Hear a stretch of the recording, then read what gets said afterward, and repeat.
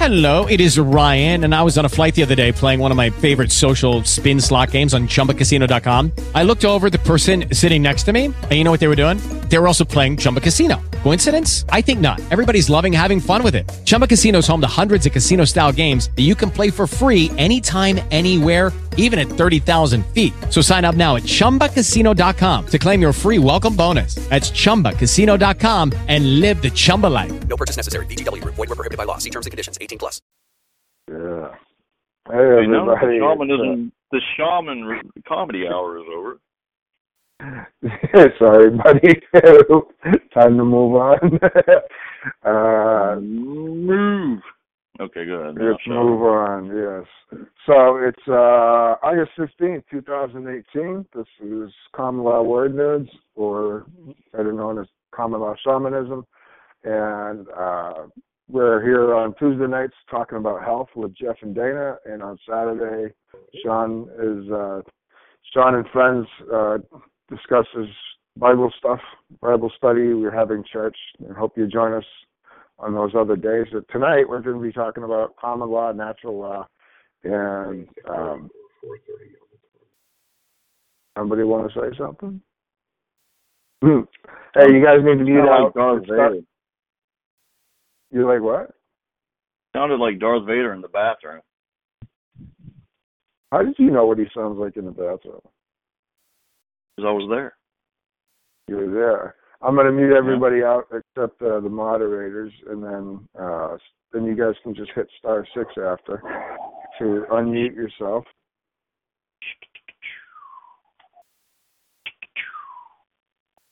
All right.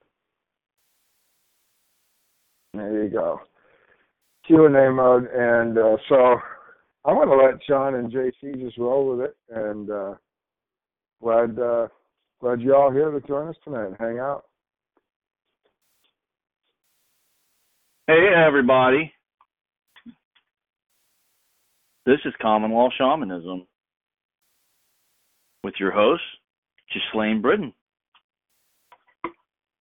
And I'm Sean, and JC is getting ready to take lead on tonight. I'll get serious. So tonight we're going to start talking a little bit about, we talked about it. JC brought the idea of kind of going over the history of a court, how courts were started, the different types of courts, why a court is, and how to move one. There's seems to be a lot of misunderstanding as to some of the purposes of a court and, the angles that you can come at it on. And because of that, people kind of get hammered.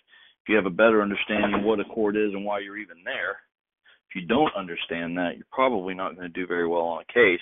So he'll be taking lead tonight. And if I had my snare drum on, but everybody yells at me when I do that on the air, so I'll just pretend I'm playing a snare and introduce JC. Hey, everybody. Thanks for coming out tonight and being on the Wednesday night call with us. We appreciate all the support. Anyways, like Shaman said, we're going to get into what a court is, how a court was developed, why it exists, the different types of court, and basically where you should go when you wish to move different courts. So I think everybody's kind of familiar with what's generally called a court of justice, and that is what they have down at the county courthouse, although there's no justice to be found. But a court of justice is basically a court where you go in, and it's what most people think about. You have a judge or you have a jury. You have two litigants, opposing parties. You have a clerk, bailiff, things of that nature. A different court would be a legislature. The legislative body is a court. It's just not a court of justice. When you go back to the original courts all the way back in Old English, Old Common Law, back to William the Conqueror, because that was basically the idea, is that when he conquered England, he brought his court. And when the people would not submit to the civil law. He basically had to enact a common law, like a law that was common to the inhabitants of the island. And the reason he did this was so that he could keep control of it, more or less. So his court and his retinue gathered around him, as they did with other kings in the lineage, and basically they kind of set up some more or less common sense ways for people to get along with one another even when they don't like each other, because more or less that's the whole idea of civil society and civil government.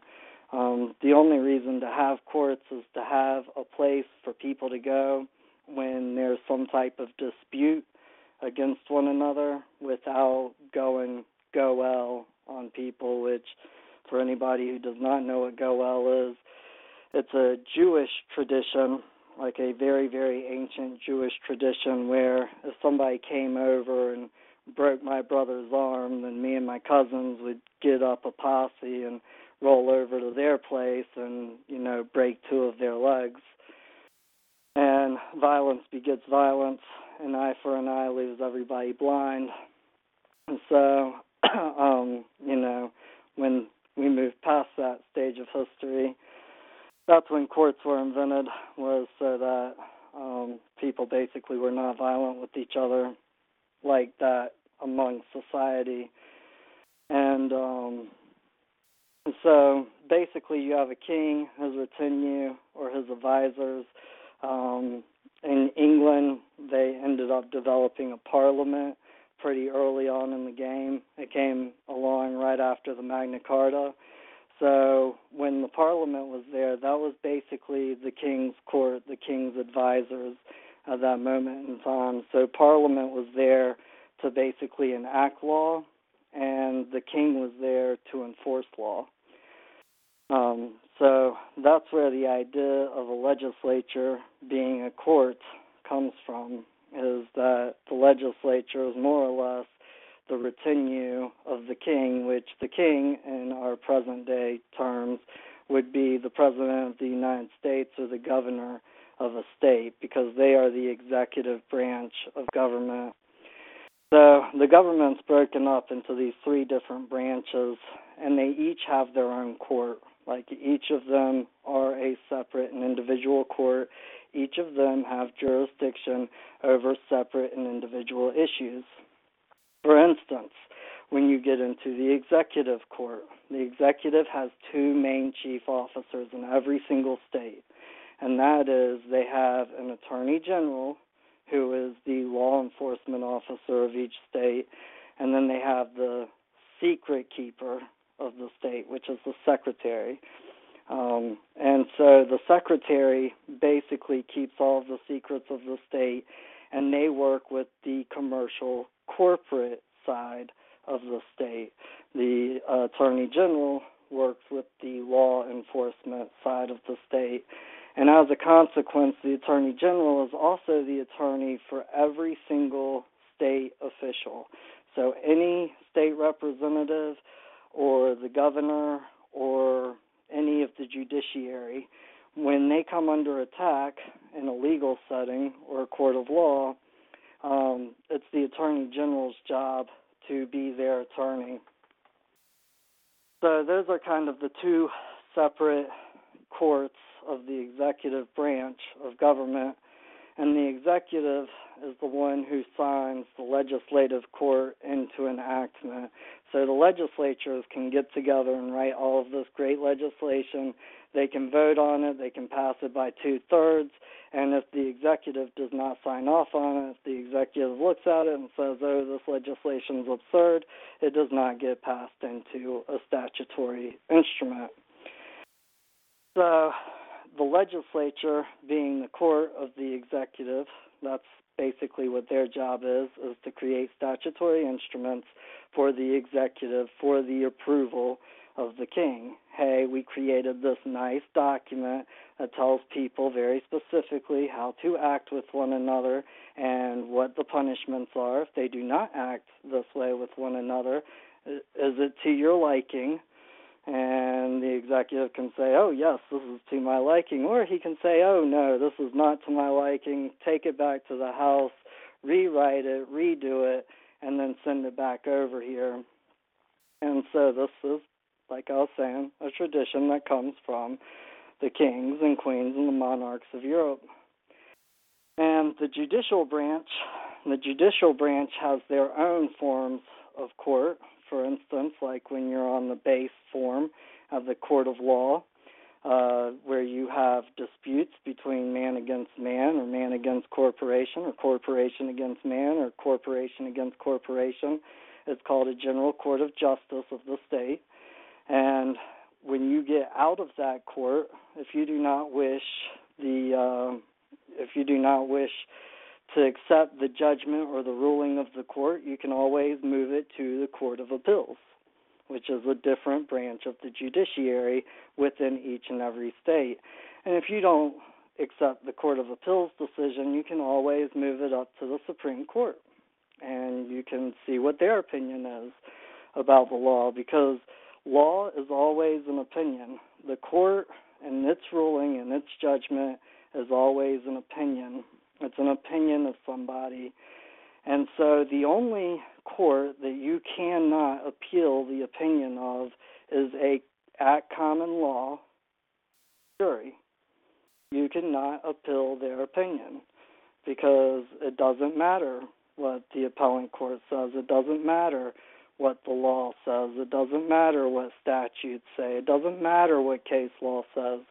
When you have an at common law jury, the jury is the law. It's really just that simple. So that's the only court that you cannot appeal the decision of. And of course, all of these other courts have different jurisdiction and handle different issues. For instance, if you have a completely constitutional issue, you can take it straight to the Supreme Court. You do not have to appeal in the appellate court, although it would probably be better most of the time because it's cheaper and it will be heard quicker. But you can always take a constitutional issue straight to the Supreme Court. That's where their jurisdiction lies.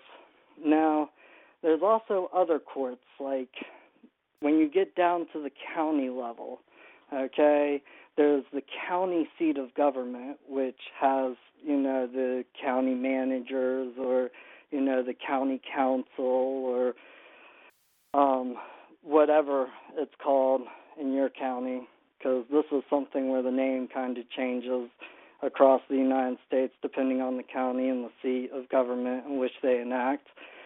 So, but basically you have a county seat of government which enacts county ordinances and things of that nature within the county, and they have absolutely no jurisdiction to enact anything outside of the county.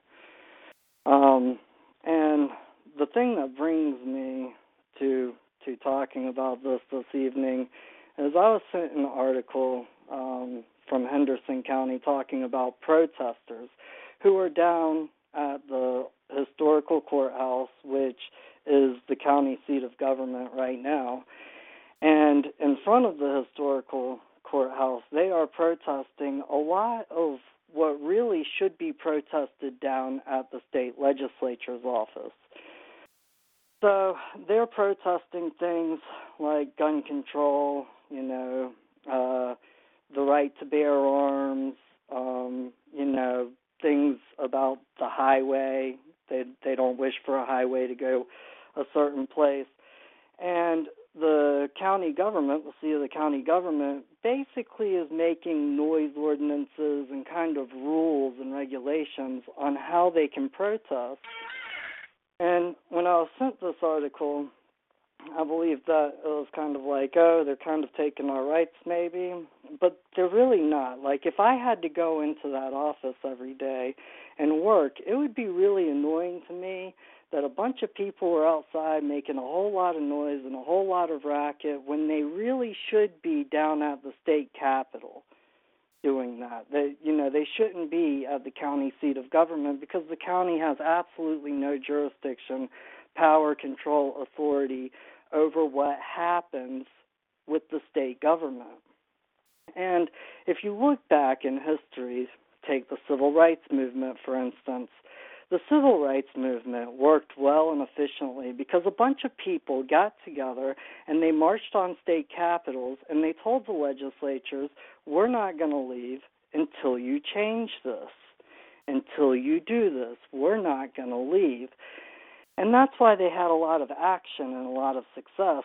And that's why there was COINTELPRO, which was an FBI program to completely demolish the civil rights activists and the people who actually were on the ground roots of it and getting the people together and getting them organized and having them, have these great ideas about what government could be and how it was supposed to be for us and, how these are supposed to be our representatives, so they have to do what we tell them to do. And I would say, and this isn't true in every state, but in most states, there's something in their constitution to the effect of that the people, if the people amass and go down to the legislature's court, go down to the legislature's office, the legislature's seat of government, they can instruct the legislature how to legislate. They can tell them, hey, you got to do this. And the legislature is supposed to listen. Not saying that they do all the time. Back in the 60s, it took a lot of time. It took a lot of people marching. It took a lot of upheaval before they actually made any real commitments. And then when they started making commitments, each state started kind of following suit. And then after that, of course, they had the Civil Rights Act in, I believe, 1964. I could be wrong on that. So, but this is how people changed what their government was doing and how they were doing it. And this is what the other side is very, very afraid of. Because just like back in the 60s when they had COINTELPRO, basically they had COINTELPRO to go back and stop what, the activist rights people were doing because they were afraid of the power establishment, of the established power at the time, more or less being overthrown. Because that's what is really important, is power. Power corrupts, and absolute power corrupts absolutely. And when people have that kind of power, when they have that kind of control and that kind of authority, they don't wish to lose it. People who seek power only wish to have more power. It gets them high like a drug, like cocaine. Cocaine will release the exact same endorphins into your brain as shopping does, okay? So these acts, without using drugs like power is a high in and of itself. And people get addicted to it. And they don't come off of it until power is taken from them. The people who are addicted to power will not give it up until it is taken. So basically the whole point of this kind of lecture, conversation, whatever, I feel like I've been talking for a while, anyways, is to basically let people know which branches of government have more or less what job, what jurisdiction, what authority, because jurisdiction is basically power and control over something, okay? And the government does not wish to tell you who has jurisdiction of what. And there's actually an interesting story, and because it relates to Baba, I'm going to go ahead and tell it. Baba went to the high clerk's office with something pertaining to a note on a property, and basically it was being foreclosed on, and he wished to file it at the clerk's office. And the clerk was not going to file it. And after about, I guess, maybe 20 minutes or half an hour of having more or less a back and forth, the clerk had 6 or 8 officers come in and escort Baba out of the building. What the clerk would not tell Baba is that he had to go across the hall to the Registry of Deeds and file it. If he would have gone across the hall and filed it in the Registry of Deeds, they would have accepted it because that is their jurisdiction. That is what they know to do. And, of course, the other side does not wish to help you figure out what you wish to do at all. And that's why they always tell you, go get an attorney. So if you know anybody who's ever worked with Shaman or myself, they'll tell you it's very, very interesting because we go into these courthouses and we basically have to teach everybody who's there what their job is. Because it's not that they don't know, it's just that everybody in a seat of government wishes to kind of give you the runaround, or tell you to go get an attorney. I mean, even if you do go in there and know exactly what you're talking about and you're telling them what to do, you have to really break it down into the ABCs of why it is their job to do that before they really start to listen. And even when you break it down into the ABCs, they'll still say things like the high clerk will say, oh, well, I'm just a keeper of the records. That's all I do. I just file and keep records. No, you're half of the court. You are half of the court. The high clerk is always half of the court, okay? Because the court cannot exist without the clerk. The clerk cannot exist without the court. Although a lot of the time they do go into the back and ask other people what to do because, honestly, there are a large amount of people, not the really higher-ups, in my opinion. A lot of the mid-range people really don't know what they're doing. And they get into a system and they're just locked down. The people who greet you, like when you walk into a clerk's office, whatever clerk comes up to the desk and says, hey, how are you doing today? They know absolutely nothing. It's not that they're trying to be hard. It's not that they're trying to be difficult. They really just do not know. All they know, all they're instructed to do is, hey, when you get a piece of paper, you see what the file number is on it. You stamp the piece of paper. If they ask for a copy back, you give them a copy back, and then you go over to the file that has, the file number on it, and you place it into the file. And that's basically what they understand their job as consisting of. Or, when court happens on this morning, it's your job to go and get all of the files on the docket for that day. And when you have them together on this nice little rolly tray, you take it up to the, judge's chambers. And then at lunch, you go up to the judge's chambers and you see what orders he has signed, prior to lunch. And then you go and you clock those orders in and you file them into the case in which they belong to. And then at the end of the day, at 5 o'clock, you do the same thing. And that's court clerks are like, they're like algorithms. They know little algorithms, but they don't understand the math. They really don't know anything. And you frustrate the hell out of them when you go in and do, because it just throws them into I was laughing when we were in Polk County and you were talking to all of them. I was just sitting there laughing because they were just getting so aggravated. It's like they'd go in the back and they'd come back and they'd be like, okay. And then he'd say something else and they'd be like, I don't think I'm supposed to do that. And then they'd disappear again. They come back like 2-3 minutes later. It was actually in between funny and pathetic. Yeah, and the other side gets really, really worried when somebody comes in from the public and they actually know what they're talking about. The other side is not used to that almost ever. Because, of course, there's so much crazy stuff on the Internet. And people go on the Internet and they think that they're supposed to go in there and do one thing and then it doesn't go the way that they expect it to go, and they're like, oh, no, you got to do this. Well, then maybe that's not their job. And honestly, when you do know exactly what you're talking about, my suggestion is to just go in there and set up a meeting with the high clerk.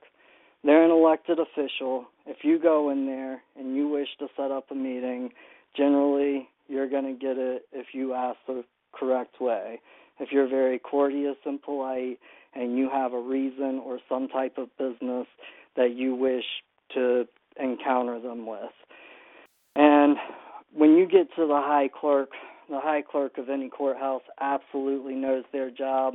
The high clerk of any courthouse absolutely knows what a common law action is. They absolutely know what an common law action is. They may not wish to tell you.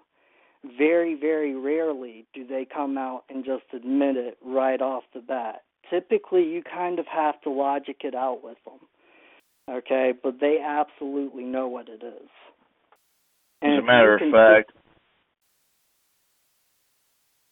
I was just going to say, as a matter of fact, if you can sit down and have that conversation with them and get them turned around to basically you can work around their logic and logic around it and philosophically and morally and ethically show them why they're wrong, then typically you're going to get what you wish to get done 9 times out of 10, as long as it's not going against a member of their club.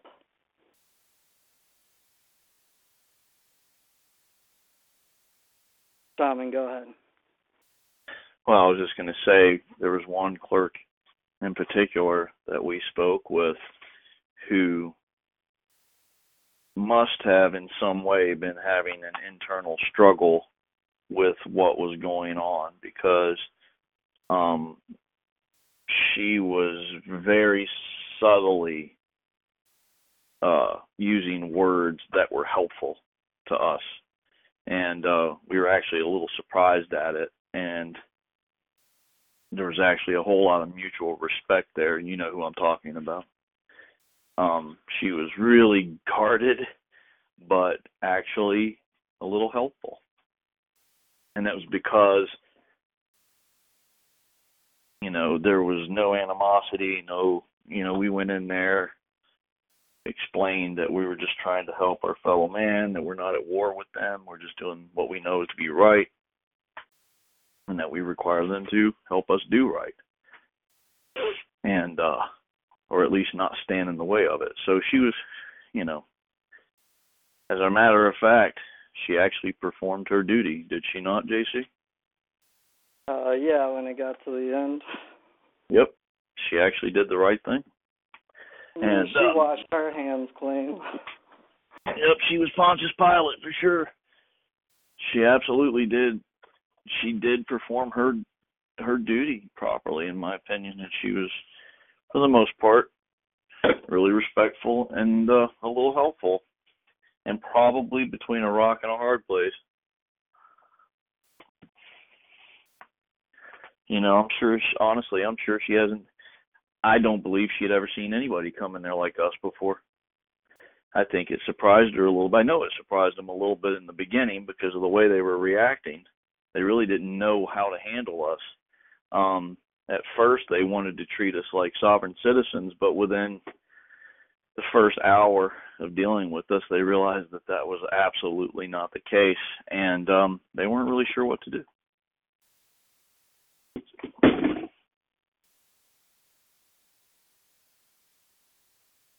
So basically, if you have certain things that you wish to do to move court, you have to know exactly which court you wish to move. You have to know what jurisdiction you have to be in.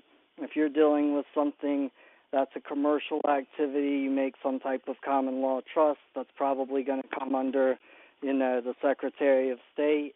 If you wish to fire your representatives and walk away from the legal system and have it very well known that you are not represented, and that if anybody believes you are represented or representing them, you wish for the Attorney General to tell them otherwise, because he is the attorney of all elected representatives.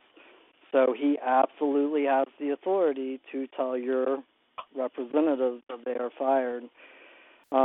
If you wish for the representative form of government or the legislatures to change a law, basically the only way that I've seen it done in modern history is something compared to the civil rights movement, when people get together en masse and they go down onto the state house and basically say, hey, we're not going to leave until you do this. One example of that, just right here in my neck of the woods, I think it was only 5 or 7 years ago. I think it was within the past 5 to 7 years.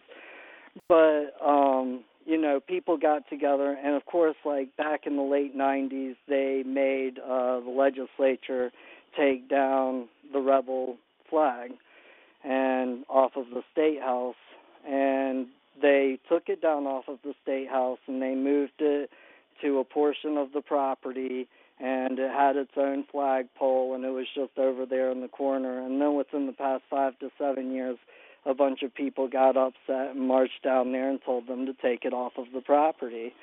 And, it took a little bit of time, but they did it.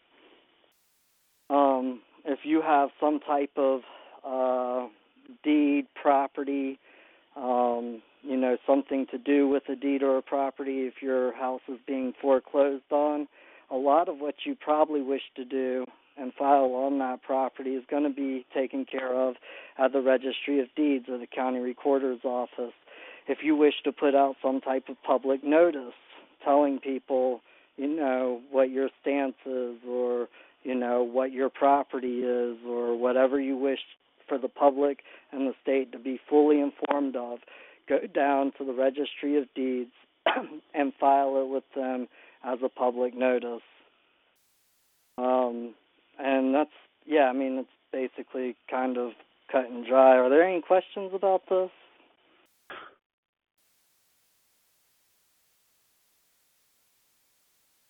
A lot of great stuff, JC. Floor's open. If you guys have a question, *6 to unmute yourself. There's a lot of people here. A lot of people like to just listen, but can you explain? Go ahead. Oh no, go ahead, Gus. Sorry. No, go ahead. That's fine. Okay. I was just gonna ask. Some states have townships, I guess. Is a township the same thing as a county? Or do you know? No, a township is different from a county. Both a county and a township are typically incorporated. A lot of states will have certain requirements to have a political subdivision, such as a township. So, but typically to gain a township, there has to be some type of petition to the state government to say, hey, we're the people over here, and we wish to create the town of this name, and it's an incorporated entity. It's a municipal corporation. Okay, so a township would be in a county. Yes, a township would be in a county.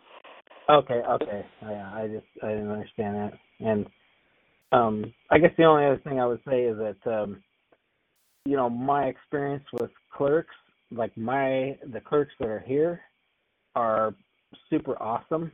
And the way I go in, I don't know what your guys' experience are. I've heard some horrifying experiences with clerks, but the way I've always gone into them is just go in there and I just start asking them questions like I'm totally stupid and have no idea, and just please help me. And they always just popped right up and basically told me everything that I need. And one of the first things that I ask them is, hey, I'm trying to do this. Am I in the right place, or do I need to go to a different window, or what?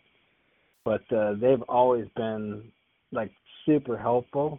But I've always acted just really super stupid, and because everybody wants to rescue somebody, wants to help somebody, and because that gives them it makes them feel good. And so I get that the stuff that I've done is not like what you guys are doing, but yeah, to if you like my experience is, and even when they switched the records from just paper filing to electronic filing, like I remember I went in there one time to file stuff, and all the clerks had like flip flops and shorts and these T-shirts. I don't remember what the T-shirt said, but it was something like, we're people too or something. But I guess the attorneys were like going in there and screaming and yelling at them because the electronic system was kind of messed up when they first started it, and when they started that, then the attorneys couldn't come in there and just hand them a stack of papers, and they had to do it from their own computer at their office. And so, all these attorneys are like screaming and yelling at these poor clerks, and so that was like their protest for being treated like crap. But anyhow, it's just my experience with them has been very. I've just had a good experience because I've always just been very like asked the question and can you tell is there a form, or is there is this the right way to do this? Am I at the right place or whatever? And they tend to really want to help you, and especially obviously they can't give you legal advice and stuff like that, but telling you, okay, well, you're at the wrong window. If you're filing a county thing or the county records thing, then you got to go down to around the corner and to the next window. But, I know that I get that you guys are doing different stuff, but yeah, my experience has just been, if you just act like, hey, I'm in distress here, I need help, please help me, they're always just Johnny on the spot there. And as one of these ladies was helping me out, another clerk was over there yelling at the freaking attorney who was freaking out because he couldn't file his stuff. So, anyhow. Clerks kind of vary from jurisdiction to jurisdiction. Most state-level clerks are kind of informed to be helpful and informative to the public. Of course, if you ask a clerk something that they really don't know anything about, they're probably going to be really straight up and tell you. In a lot of states, attorneys have to e-file. So, like here in my state, the only thing that you can go in there and file is if you're not an attorney. Every single document, all of the paperwork that an attorney files has to be processed through the e-filing system. So they and that's how this state is now. A lot of attorneys in there. Yeah, and they just switched over, like probably in the last, I don't remember what it was, 8 months or maybe a little more, maybe a year ago or something. So, but there was definitely some growing pains in that process. There always is when you're trying to change something. Yeah, and unfortunately, the clerks got the brunt of the assault because you got this attorney in there that makes, I don't know, $1 million a year, jumping up and down, screaming at the clerk because the system don't work, and she's in there thinking, well, I didn't write the damn program, so why are you yelling at me? Right. Well, let me put you in touch with our IT guy. Yeah, exactly. Anyhow, thanks, guys. I'll mute out. All right, thanks, man. Thanks for the question.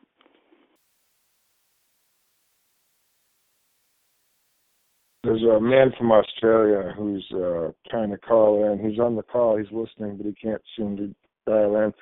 For anybody who's like that in another country, if you click on TalkShoe at the very top, it says dial-in numbers, and it'll drop down a menu of all the different numbers you can call to join the call. But he typed out a question. Says I've been to district court regarding back taxes, 5 years worth, and now the ATO, I guess that's the tax place in Australia, has now filed for summary judgment. What can I do? Well, I mean, it depends. Like, typically for summary judgment, they have to have some type of affidavit stating the facts. Like, when they're moving for a summary judgment, then it's kind of like when somebody files a complaint and you respond with a demur. So basically, for them to move with a summary judgment, they basically have to say that you're not arguing any of the facts, like all of the facts are agreed upon, and it's just a question of law or a matter of law. And even if they're filing a summary judgment, you can still, at least in every state in the United States, I don't know how it is in Australia, but in every state in the United States, you still have a right to a trial by jury for them to take any type of property away from you. And that's basically what I know. So even if they're filing a summary judgment, you still have a right to a trial by jury. If you, sir, if you're still on the call and you wish to get more information, you can email us. You can email me at grayersk@gmail.com, and I'll pass it on. If you've got a court case and specifically want some hands-on help, you can reach John and Sean, JC and Shaman at JC. What's the email, JC? Is it just JC and Shaman at gmail.com? Yeah, JC and Shaman at gmail.com. So, and another thing to think about with a summary judgment, especially if the court case has been going on for a while, is that if they didn't have enough for a summary judgment at the beginning, then you can always rescind all of your signatures and all of your documents and more or less start over, because if they didn't have enough to move for a summary judgment at the beginning of the case, then there's something that you probably did within the case that gave them the information that they required to move for a summary judgment. And typically this information comes from interrogatories or a deposition or basically some form of questioning where they get you to verify a statement that they're going to use against you to say, and typically they do this in a real sneaky kind of way. So they ask you questions that you probably do not really know the answer to, and they know more or less how you're probably going to answer, and then they use the answers of those questions against you.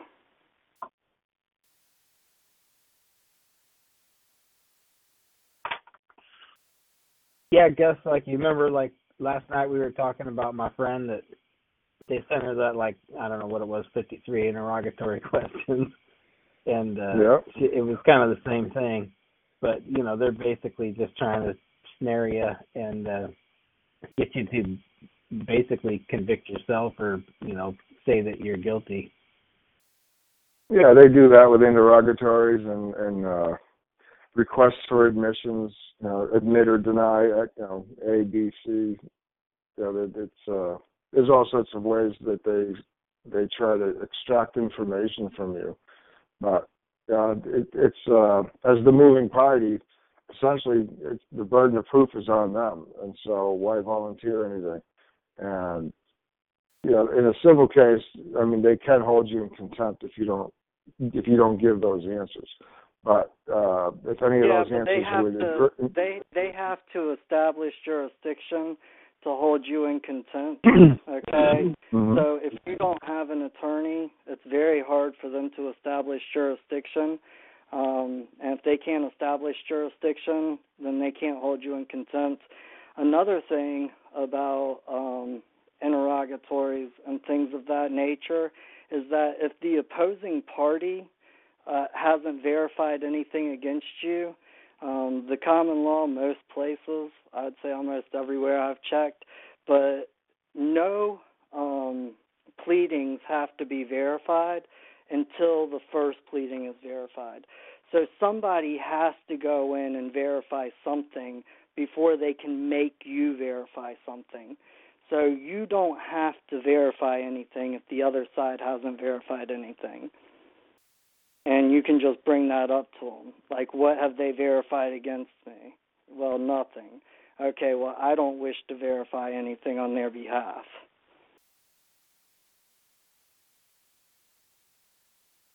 Back to not consenting.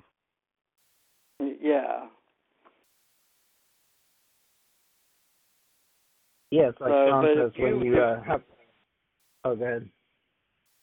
If you inform them, like, because basically what they're relying on is for people to be ignorant and unintelligent and not really know what the law is or what they're doing. So when you start informing them of the law, like, you can just ask a simple question, and the judge will always answer, you know, that's giving legal advice. I can't do that. And whenever the judge answers that, no, I don't wish for any advice. I know exactly how I'm going to move in law. I require, you know, to know if the law is this or that. Okay? I don't need any legal advice. I know how I'm going to move as soon as I find out what the law is expressly clear on in this jurisdiction. And you're the guy who would have the answer to that, because an attorney can lie to me. Okay? So just ask the man or the woman acting as judge, do any pleadings have to be verified until the first pleading is verified? Like, if their pleadings are not verified, do I have to verify anything? Because you don't. And they're going to know when you start talking like that, they're going to know that you know the game. They're going to know that you know the law. And then they're going to have to make a decision. Are they going to run over you in law? Or are they going to play by the law? You know, are they going to play by the playground that they wish to sponsor?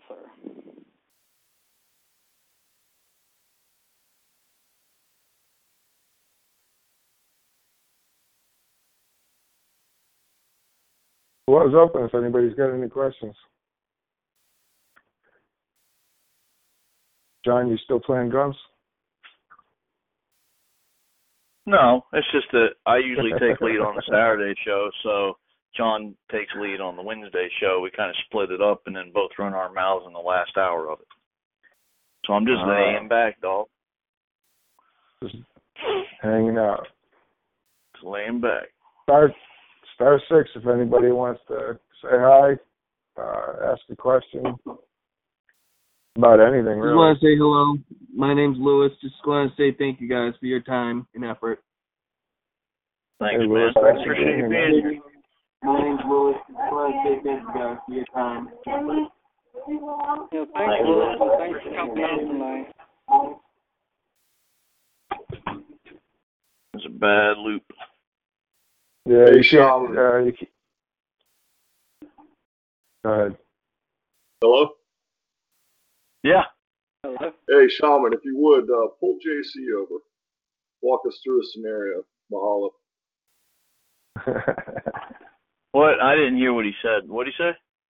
He said pull JC over at like a traffic stop and then run a scenario first so we can hear what it would sound like. Oh, okay. Yeah, sir. If you don't shut up, I'm gonna rip you through the window and punch you in the face. Yeah, pull him through the car window. Pull him Yeah. through the car I'm window. gonna mace you and freeze you and put my dog on you and shoot you in the foot.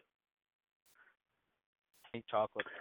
No, I mean, like, you mean how would an officer approach? You want us to do like some kind of role play? Because I mean, that's kind of, it's gonna be hard for me because I know what he's gonna say, and I know how I would respond. So all that stuff. Yeah, we'd like to hear that. we could do that, but it would kind of be weird. I mean, basically, for anybody getting pulled over, I would start off with, are you going to use any of that against me in a court of law? And if they absolutely run over you saying that statement, I would be pretty cooperative and handle it in court later. Yeah, because a cop... Yeah, because as a cop, what I would do is I would walk up to the window. I'd be like, sir, the reason I stopped you, you were doing 65 and a 45. I need to see your license, registration, proof of insurance, please. Go ahead, John. Let's play the game a little bit. Are you going to use any of that against me in a court of law? I suppose that your name and stuff it's going to be brought up in court. So, yes, sir, I guess it could be used against you. But, you're doing 65 and 45, so go ahead and get your license, registration, proof of insurance out. Well, if you wish to use that against me in a court of law, just maybe, you don't even know yet, but if there's any idea that you might use it against me in a court of law, I just wish to exercise my right to remain silent. Okay, sir. So you're saying that you're refusing to identify yourself at this time? Oh, no. I'm not refusing. Oh, okay. I would love You're not to refusing. identify myself at this time. The only thing is that if you might use that against me in a court of law, then I'm going to have to remain silent. If you sign this little piece of paper right here saying that you will never use it against me in a court of law, I'll hand it right over. Oh, I'm not allowed to sign anything. Well, what's your name? Are you going to use that against me in a court of law? We're just talking here, aren't we? What's your name? I got to know who I'm talking to. My name's Sean. What's your name? Oh, it's like that. Okay, my name is Willy Wally. Willy Wally? Yeah, is that that's your a real funny name? isn't it? It's a pretty funny name. Is that your real name? Well, it's my really funny name. Oh, well, is this your really funny car? Is this your car, or are you borrowing this car? I wouldn't think so. Why am I going to use your car against you? Dude, I think God owns this car. You think so? Did you borrow it from him? I think so. Okay, so what you're saying is you're not going to provide me with your driver's license, registration, and proof of insurance? Because you know that you can be held for 48 hours if you refuse to identify yourself, right? I'm telling you, man, I would love to provide you with all of that stuff if you just sign this piece of paper saying I'm not going to use any of it against me in court of law. Yeah, I'm not allowed to sign anything. I'm not going to sign anything, I'm afraid we're at an impasse. Well, what we're going to have to do then is get you on out of the car and figure out who you are. And that's the direction. Right here. Well, you're going to get out on your own, or I'm going to pull you out. So you're going to get out on your own, or I'm going to pull you out. I'm not threatening you. I'm telling you the law. No, I'm just going to place you under arrest. It's not a threat. I'm going to find out who you are one way or the other. You're either going to tell me on your own accord, sir, or I'm going to place you under arrest for speeding. Well, I'm just letting you know that if you're telling me you are going to physically rip me out of my vehicle if I don't get out, then I'll get out of my vehicle. Are you going to physically rip me out of my vehicle? You're going to comply with my lawful order, or you're going to go to jail, yeah. Are you going to physically rip me out of my vehicle? Oh, rip? That word's a little ambiguous, sir. I think I'll help you out of the car. How's that? Okay, are you going to physically help me out of my car against my will? Sir, get out of the car right now. How's that? Get out of the car right now. Do what, buddy? So are you going... What did he say? Hold on, what did he say? I was gonna say, when you're talking all the time, you got to be careful there. You're on the highway there, man. You have all these cars whizzing by you. You've been talking. Yeah, I don't care about that. I don't care. I get paid by the hour. I don't care. The thing is I'm also putting on a little show for you. Actually, by this point, I probably would have already opened the door and ripped him out.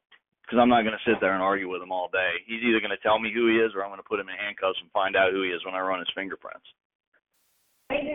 Or I do a search incident to arrest, and I'm going to pull out his wallet, or I'm going to inventory tow the car. I'm going to do an inventory tow slip, and I'm going to find out what items are in the car, so that for their protection in case something comes up missing. Of course, it's not like a search per se. Cops got tools, and the reality of it is I know what he's doing.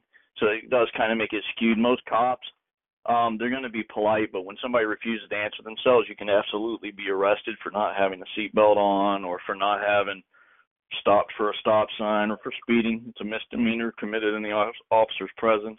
And when you have a tag on your car, the presumption is that you're under their jurisdiction and you have to follow those codes. So what JC's doing is setting this up for court because he knows he's going with me.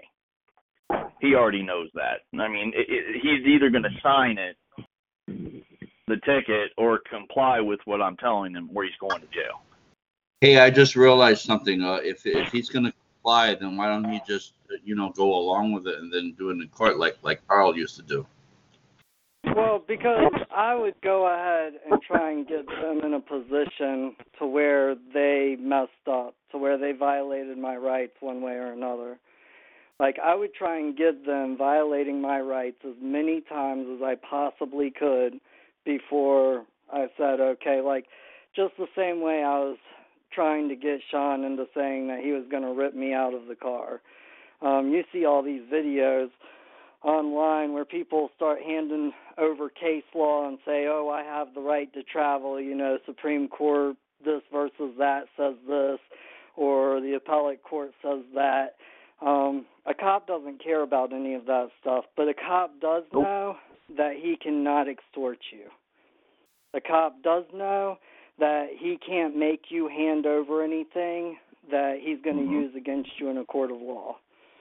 So, but see, if you notice how and if you notice how I answered John, what I did was I went back to how he can be held if he doesn't identify himself, right? And then I went back to, I didn't technically threaten him with arrest. I said, you can be arrested for speeding. Because he can be. Like, you can't say, you better tell me or you're going to jail. But I can say, well, you can go to jail for speeding, or if you don't comply, I'm going to put you in jail for speeding because I have discretionary power on the side of the road to either let him go with a ticket or put him in the back of the car. Your ticket usually says, in lieu of continued custody. That's what it said in Tennessee. And to answer the other guy, Carl paid his tickets, man. Only one case that I'm aware of, and that was when he was driving his farm truck backwards on the road. Other than that, he pays his fines. And as a matter of fact, he did a whole show on how you should go ahead and just pay your fines because the town uses that, or the city uses that to get money for things that you need, which I thought was pretty ironic.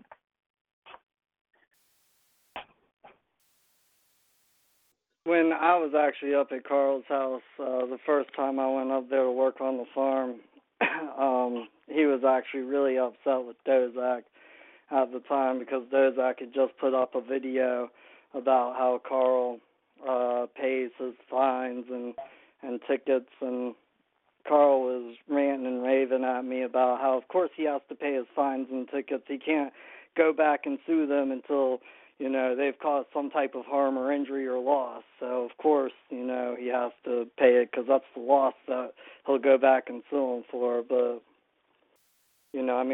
once they settle it and they have pretty well-established jurisdiction, you can't go back and sue them on making a judgment. Especially if you go ahead and comply. Yeah, I'm basically, performing what they do every single day because if it were really just that easy, they'd be getting sued left and right. Nobody'd want to pay their tickets. Right. Hey, so I'm sorry. If I can, I'd like to go back to this is Carl, by the way. Go back to something that Sean had mentioned in your role play about hey, if you've got the tag on your car, you're going to get pulled. Well, how about just circumventing that and just running your own personal little fuck off plate, and then where's the jurisdiction lie then? Well, then why have a tag at all? Exactly. Well, yeah, and that's where I've got a couple cars that I have in my property that don't have tags on them. But if I was to run down the road, I would make something up and make it look like it's not going to stand out, and it might just kind of blend in to that effect. But if they cops are going to notice it, man. I would have. Yeah. Yeah, definitely. Most of the time. But at that point, then what would you do in that situation? If I saw a tag, I'd pull you over. I mean, that's my job. Right. No, I get that. But as far unless I was just in a good mood and I didn't want them.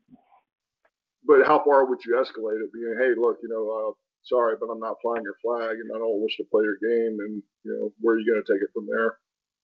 Okay, as a cop, I would be like, dude, just stop that. Just stop it. Because I don't care. Man, I'm getting paid to come here and do this. I don't. If you don't like any of this, go to court. Talk it over with the judge.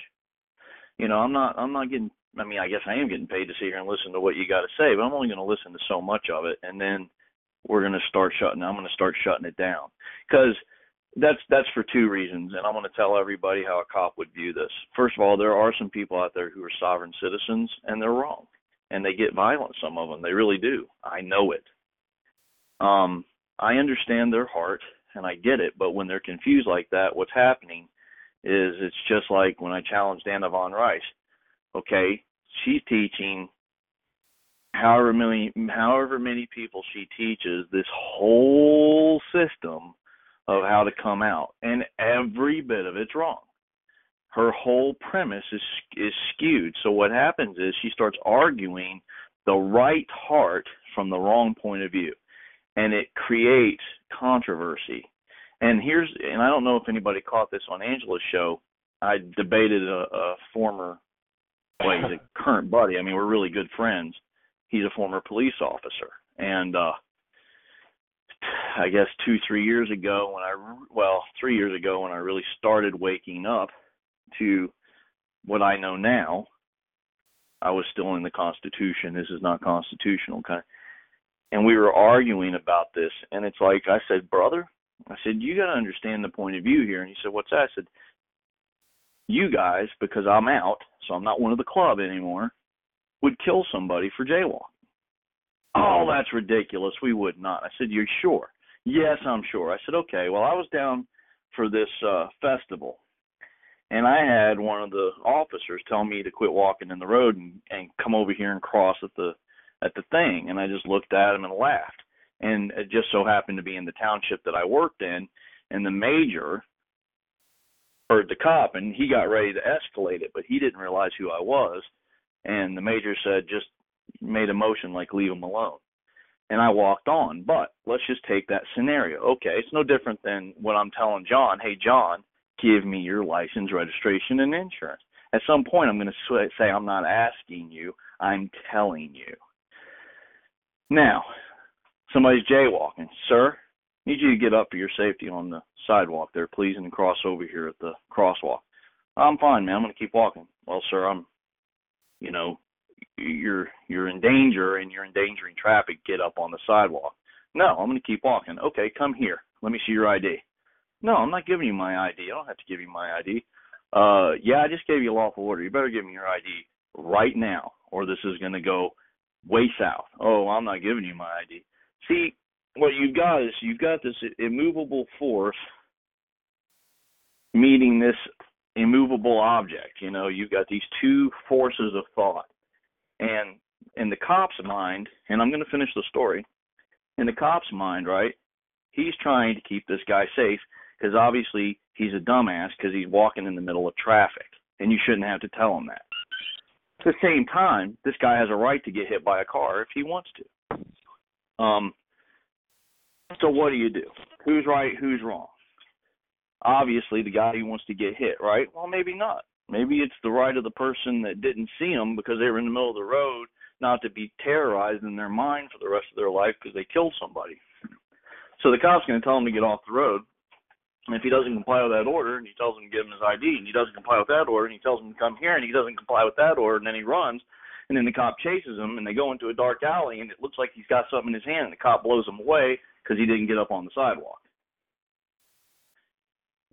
Do you see how all of that could have been avoided with just a little bit of courtesy and a little bit of understanding? And that is just how quick it can get out of hand.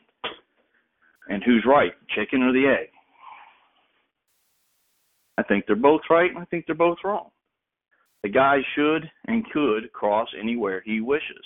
But if there's heavy traffic, why not just get up on the sidewalk?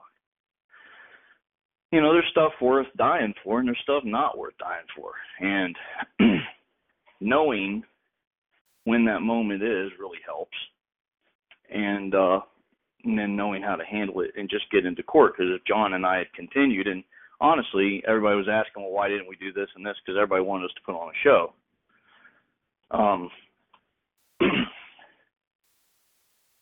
Why not just get it into court?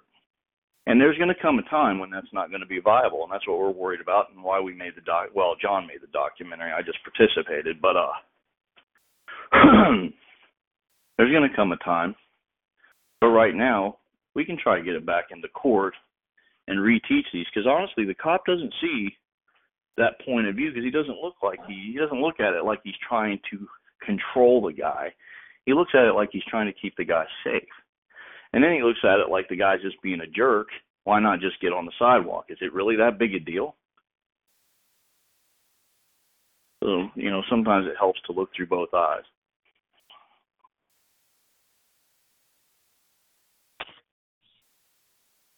And hopefully I didn't get off point and I answered the question, because sometimes I get off point. If I did, I'm sorry.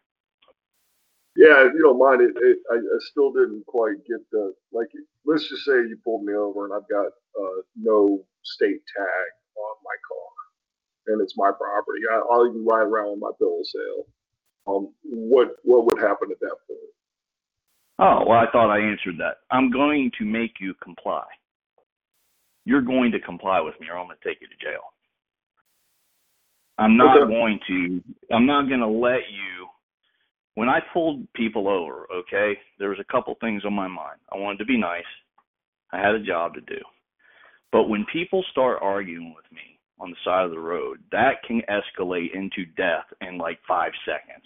And believe me, I've been involved in shootings and stuff, so I'm telling you, it can go south really fast. So when I pull somebody over and they've got some crazy tag on, and I'm looking at it from the perspective of a cop, okay? And then I get on and you start talking about some gold fringe flag crap, and you got to understand cops go through classes on this, and they are told to look at these keywords. I guarantee you, when a cop hears, are you going to use that against me in court? They're not thinking about sovereign citizens. They're thinking, frick, I got to answer this question. Because John's right, we do understand self-incrimination. So you're handling the situation in a way, but just putting tags on your car and telling me about legislation and Supreme Court rulings and do I understand this 1871 Act and the gold fringe and I made my own tags, this is my property. Most of the time, that's really not going to do well on the side of the road. It's just going to escalate the situation because, quite frankly, most cops don't know law. They just don't. Yeah, I apologize. I didn't think I brought up anything about gold fringe flags or anything. I just simply you did say something about we don't go under your flag. You absolutely said that. No, and not a big deal. It's right, cool. Bad choice of words. Perhaps I'll revisit that.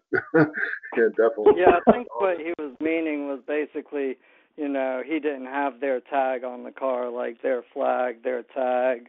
He wasn't flying under the state colors, more or less. No, I understand.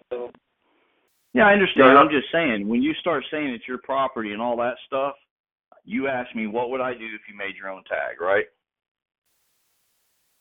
Basically, yes. Maybe. Okay. Why don't you do this, because I really want to help you. Why don't you just expound on it, very expressed and specific, and that way I can answer it specifically. Like, okay, so you make your own tag. I walk up to the car. I politely ask you, let's go through the scenario with you. I ask you for your license, registration, and proof of insurance. Can those things be used against me in a court of law? Well, yeah, I know you're saying that now, but what would you have said before you heard that? No, that's what I would say. Oh, okay, so you would have thought of that years ago. I have, yes. Okay. Well, I mean, it basically would be the same scenario. Sometimes, honestly, when cops are in good moods, guys, that's when they don't pull you over. When cops are in a good mood, they don't do their job very well. When they're in bad moods, they don't do their job. When they're in good moods, they absolutely pull you over. The reality is, man, is they got a job to do. So even though you guys are respectfully saying, I don't wish to incriminate myself, my job is to find out who you are and make you pay this ticket, or at least make you take the ticket. I don't have to make you pay it. You can go to court and argue it, but I can let you go. Cop has discretionary power, but most of the time they're gonna take you. I mean, they're going to find out who you are, and they're gonna automatically assume, and I'm using that word properly, there's a reason you're not telling them who you are.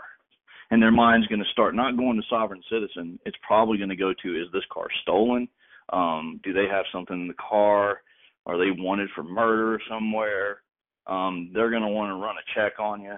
1029 check is what we would call it in Tennessee. Warrants check. They're going to try to run you through NCIC to find out. And really, that's where their mind's going. It's really not on the sovereign citizen stuff. There's a reason that you're being evasive, But they're going to take it. I would have taken you. No, hey. Unless it wasn't that. I'm sorry, go ahead. Go ahead.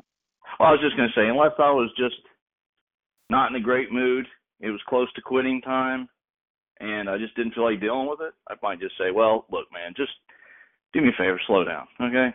And I have done that. I mean, I've done that a lot. Just, hey, can you do me a favor? You're going through the middle of town. There's a school right up here. If you don't care, can you slow down? Yeah, words can't express the gratitude for you sharing. The only reason I brought up that scenario was something you said in the role play you were doing with Jonathan there, and I just thought it was something I wanted to visit. Thanks a lot, man. I really appreciate it. Yeah, and I'm hoping I'm helpful. I mean, there's so many scenarios, but ultimately, to most of the questions are, cops their job is to find out who you are and to get you to sign this ticket. So keep that in your mind. Like, the way you answer something, the way you're acting, has a lot to do with it, because look at it from a cop's perspective. I know a lot of people hate cops, but look what they deal with every day. Child abuse, rape, theft, car theft, assault. I mean, it's like lying.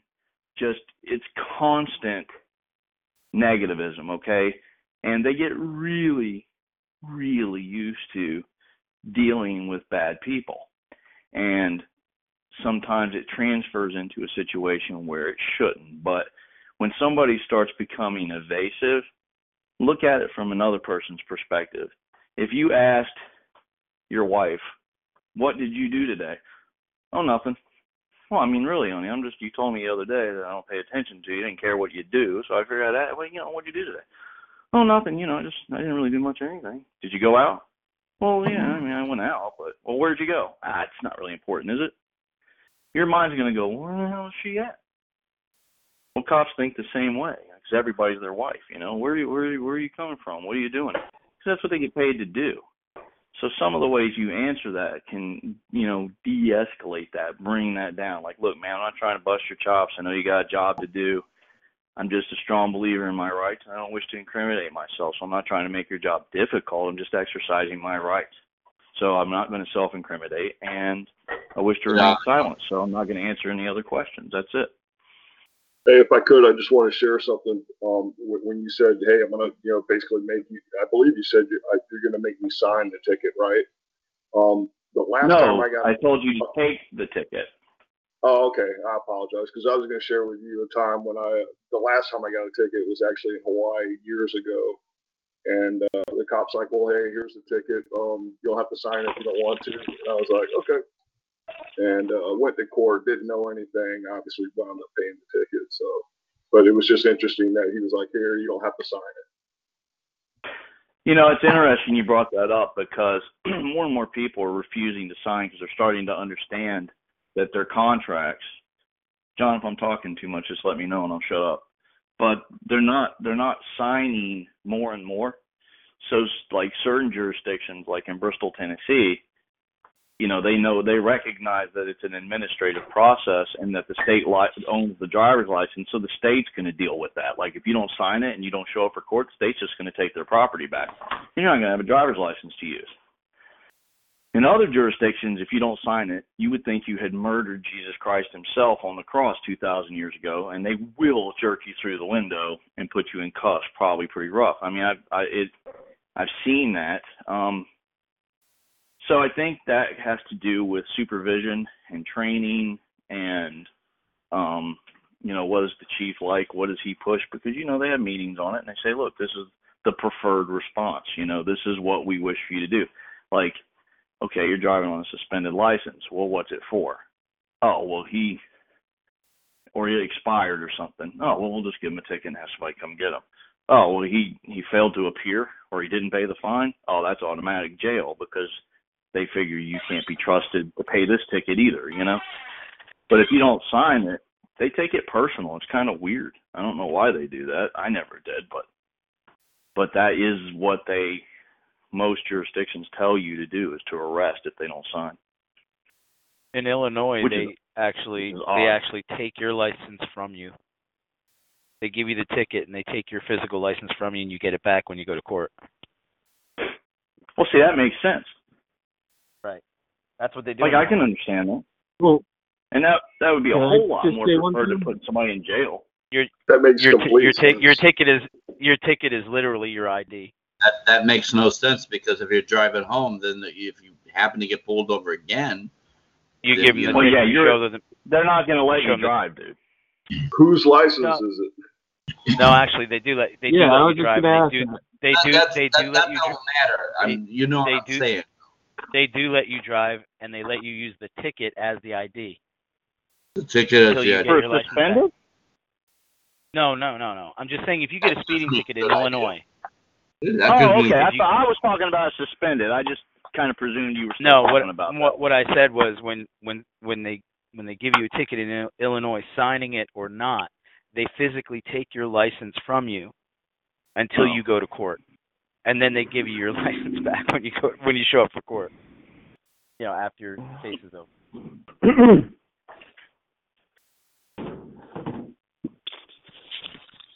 Yeah, I've got a quick question here. But, we're talking about if you made your own plates. What if you don't have any plates? What if you just put private, not for hire, and take the plates off and have nothing there? They're going to do the same thing. And that's basically what I was. Yeah. Yeah, I mean, you got to understand, and I don't mean that in a derogatory way. You're dealing with an entire. You guys are coming into a situation, right, where you're learning the law. And however many years ago you didn't actually know it, okay? And these guys have never crossed that border yet. Like, they're still over here in legal land because that's what they do. And that's their job. That's how they actually stay honorable. So they don't understand. Their job, they see it, it's like a dog, right? A dog knows his job. It's like an algorithm. You know, you put an algorithm and it does a certain thing. Machines do a certain thing. Cops are a type of machine. They enforce policy, so they're very rigid on the way they approach it. And that's not wrong. I mean, that's what they signed up for, and the public accepts that. Now, the application is both sides' fault. Most of the public that starts this journey has never completely corrected it in the correct way. And then you have a whole society, as it were, who's been dumbed down as to what law is. So we're at this, I feel like possibly we're either in a very dangerous stage where it's about to collapse in on itself, or there's a transitional phase going on right now, because JC and I both agree that people are more politically awake right now, politically meaning dealing with legal, lawful, and politics, than they have been in quite some time. But you still have the issue of 75 years of hardcore education leading you away from things. So, you're saying what happens if I just put private not for hire? They think that's nuts. They see that stuff, and it is a flare shot into the sky with a big friggin' explosion that says sovereign citizen. you're probably better off not having a tag than to put that on your car. Because that is a magnet. On that, in most states, including the one that I'm in, they actually have a statute saying that if you try to make your own tags or falsify tags or have any type of representation of car tags and it's not coming through the state, that there is a fine and a penalty, and it's against the law as well. So I agree that if you're not going to have state tags on your car, don't have any tags on your car.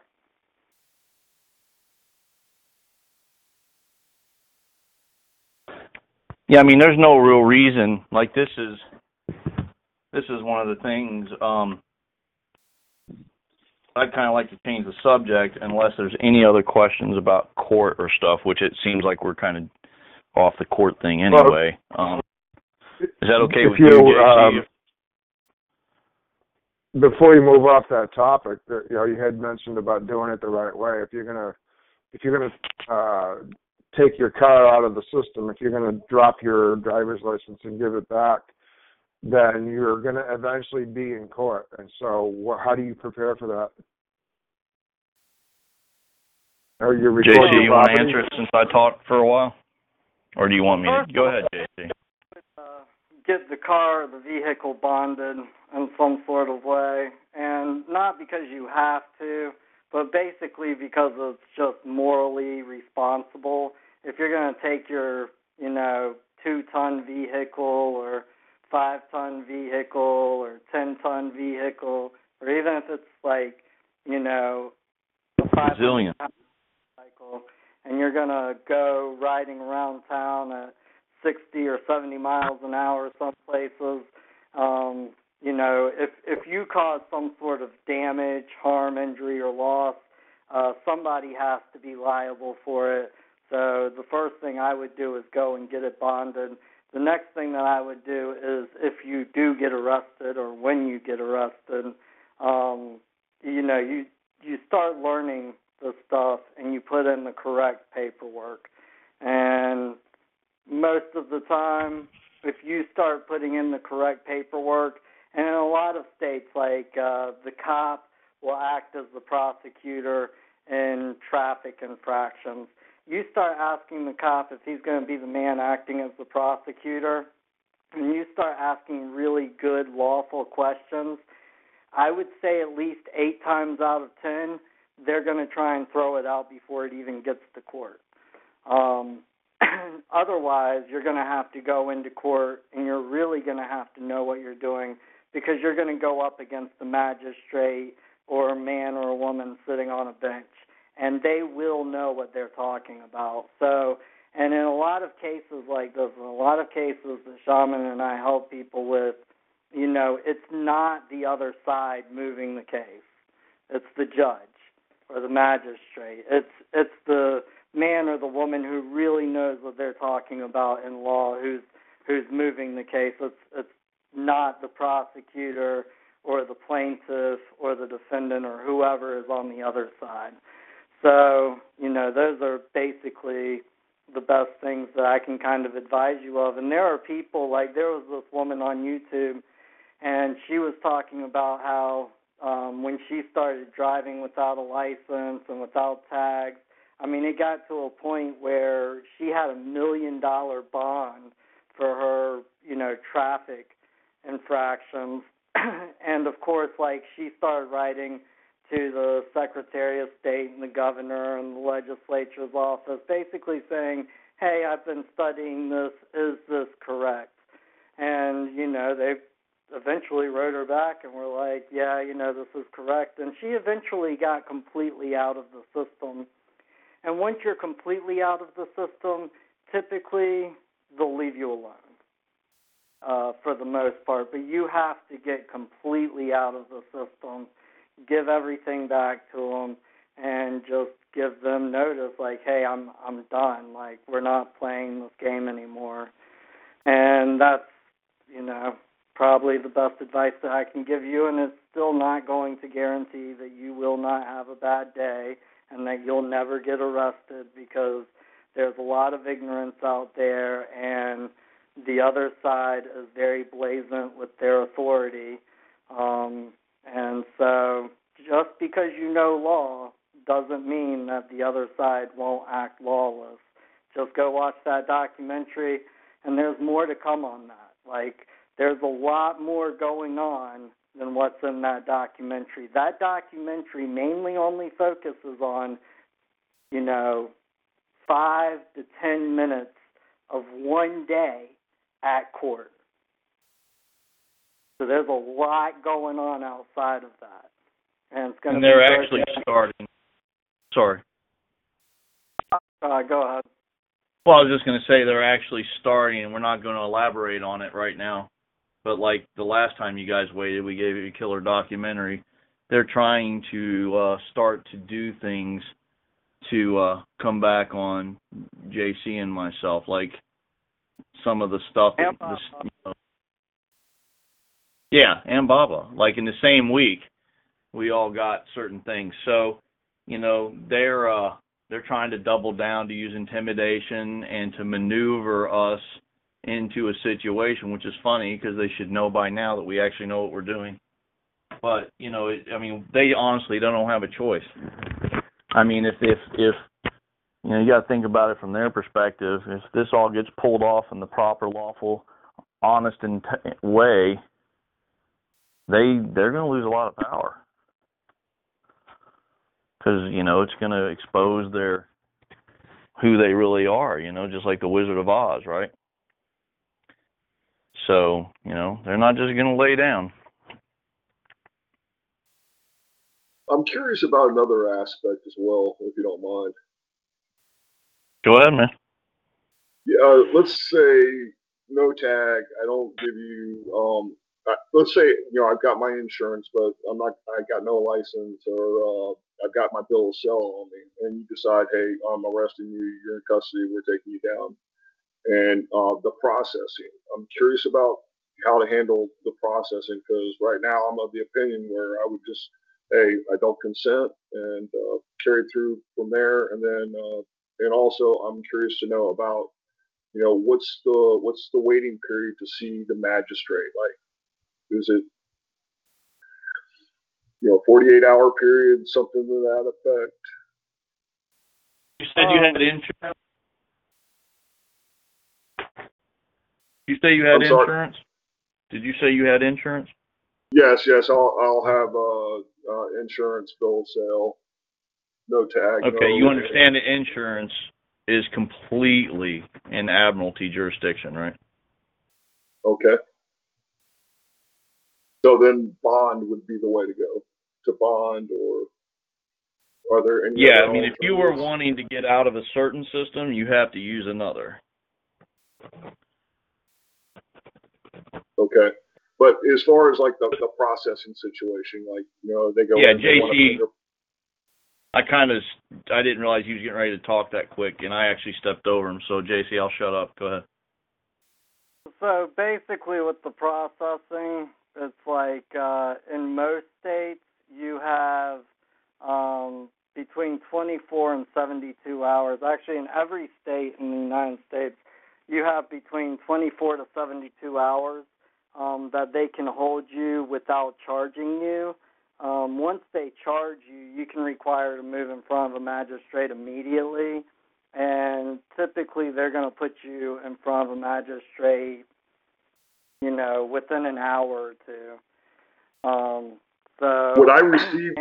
I'm sorry. Would I receive charging instruments immediately? Would I be given paperwork while I'm in custody, or how would I know I'm being charged? Yeah, typically, like, for instance, if they're going to take you in and say that you don't have a license and you don't have tags or registration, and that's the offense that they're arresting you for, then they're going to have that charging instrument for you. And again, this is something that's different in different jurisdictions. Like, for instance, where I live, in the particular county I live in, when you get arrested, you actually go before a magistrate before they even start processing you in. So before they even start taking your fingerprints or changing your clothes, like they always put you right before a magistrate and they give you the charging instrument. There are other jurisdictions where they keep people for a day or two and, process them maybe one time a day or 2 times a day. So it really depends for the process on what jurisdiction you're in and how they handle it in that particular county, at that particular sheriff's office, courthouse, wherever they're going to take you to. And so it's kind of a really broad question to answer. But if you require, like as soon as you get in, if you're required to move in front of a magistrate, they're going to put you in front of a magistrate the next time they have an availability, which is typically what they do most of the time anyways. Hey, JC, what's the difference between a magistrate and a commissioner? Because in this state, I believe you go before a commissioner first. You're in California, aren't you? No, I'm in Maryland. This is okay. California does Maryland. that too. California does that too. Sorry.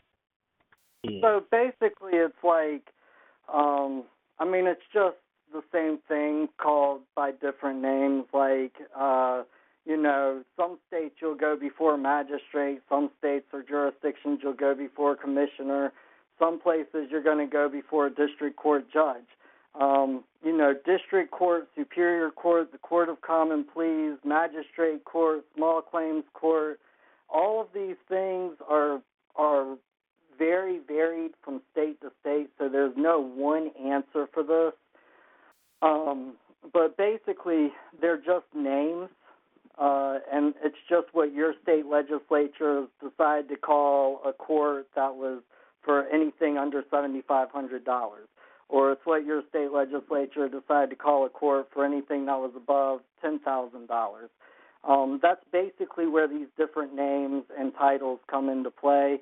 Other than that, they really kind of all mean the same thing. So going before a commissioner would be just like going before a magistrate. They just don't call him a magistrate. Gotcha. Thank you. No problem. Thank you. Thanks for having the question. And thanks, everybody, for coming out tonight.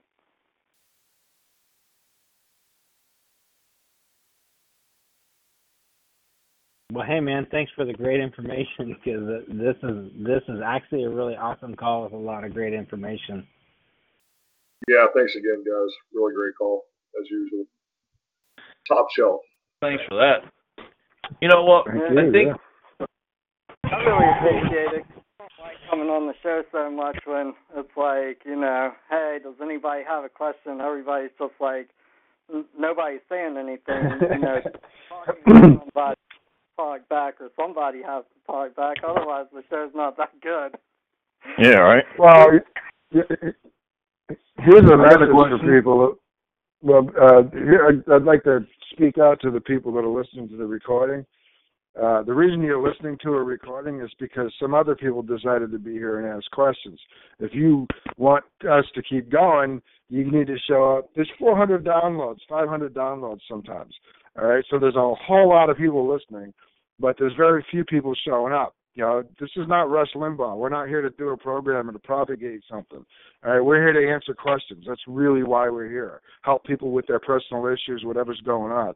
So we need you guys to show up and ask questions. That's what the show is really all about. And we also wish for donations, because when we get donations, we're able to take those donations and not only feed ourselves, but also get ourselves to places where people actually need us and require us. So donations are kind of a big part of why the show goes on and what's going on with the show. As a matter of fact, when I went down last time to North Carolina for Baba's case, making the decision to come out of that system, I don't make anything like I would normally make. It put me in again, I've stated on the show that if I stayed in the system, I would be financially better off. But it was a moral decision for me And donations, you know, we had a guy very dear to us, we call Og for old guy. He is a really old guy, but he's cool, and he donated gas. You know, he put gas in my truck, and that's what helped get us down there, because I really just honestly I couldn't afford it, and but it had to happen. You know, we had to go. So they really do go to things. Normally we don't really hound on the donation thing, but you know, this is all JC does. So we do appreciate it, and some people have been donating a little bit here and there, and it is greatly appreciated, because it's an old saying, your money where your mouth is, right? So the people that believe in this, what we're doing, it's awesome.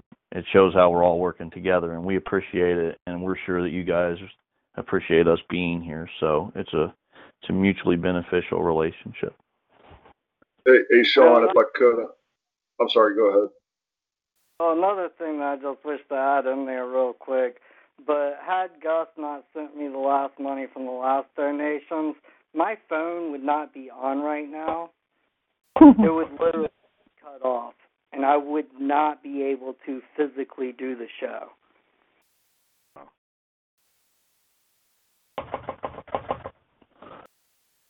What was that somebody was getting ready to say something? Yeah, it's me, Ruben from Georgia. Yeah. Yeah, I go to trial tomorrow. I had fired my attorney, and I guess they expected me. Well, I don't understand legalese. They sent me some paperwork talking about I need to have an attorney when I go back.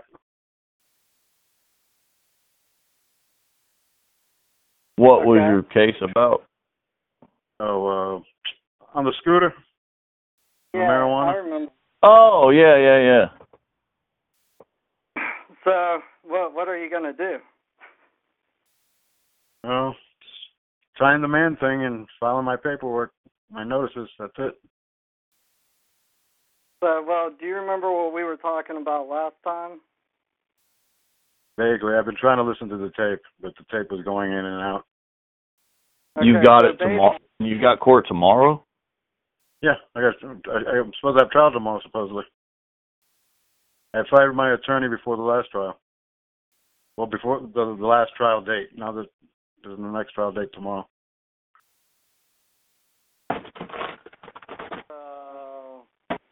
What kind of trial is it? A trial by jury? No, my attorney had got me to waive that.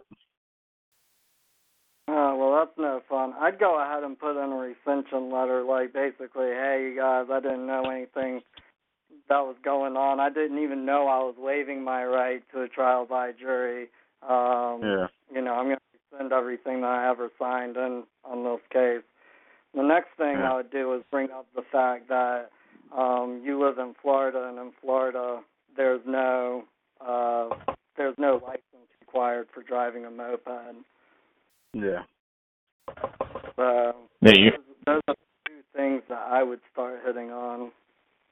Okay. And of course, kind of goes without saying, but you know, regardless of what happens, you don't consent. You don't wish to act as a defendant. You wish to know who the man or the woman bringing a claim is. You know, you wish to know who your accuser is. If they tell you that the officer is the accuser, bring up to them that the officer is only a witness. He's not an accuser. Who's the accuser? I'm glad that he's a witness. I'm glad he's willing to take his time off on his day off to come up here, but who's the accuser? Like, who told the officer to come and stop you because you were being a nuisance on the road? Yeah. And you're gonna have to not just do a notice. You know, you really need to have a declaration, and you needed something else too, right? If you're gonna go the man route, which we kind of, I think, steered you a little bit differently last time by telling you you could just use the fact that you lived in Florida. But if you're gonna go the man route, and I'd nobody else answer. Do you remember what one of the things we said where you really have to have?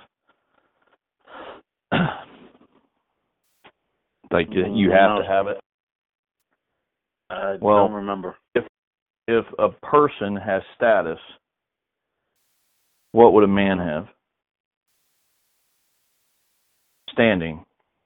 Standing. My bad. I'm sorry. Okay. But you're right. So a person has status because he's a status, because he's part of the state, a creation of the state, and you're going to be a creation. Who said that? Who said that?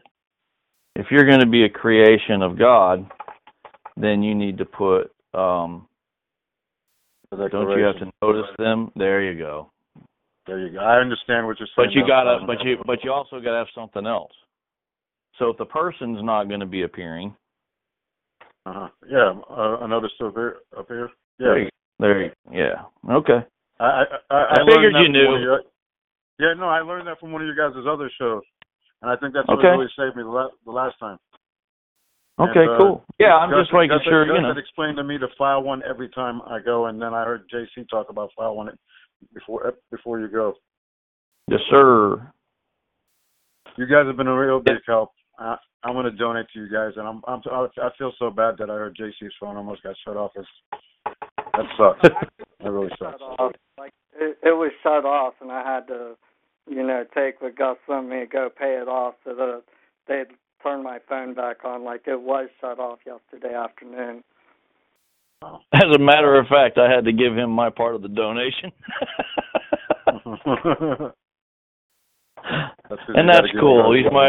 He's my brother. I had some work I could do, so it's no problem at all. I love John. He's a good dude. Pretty good turd as far as turds go. So it's good to help your fellow man.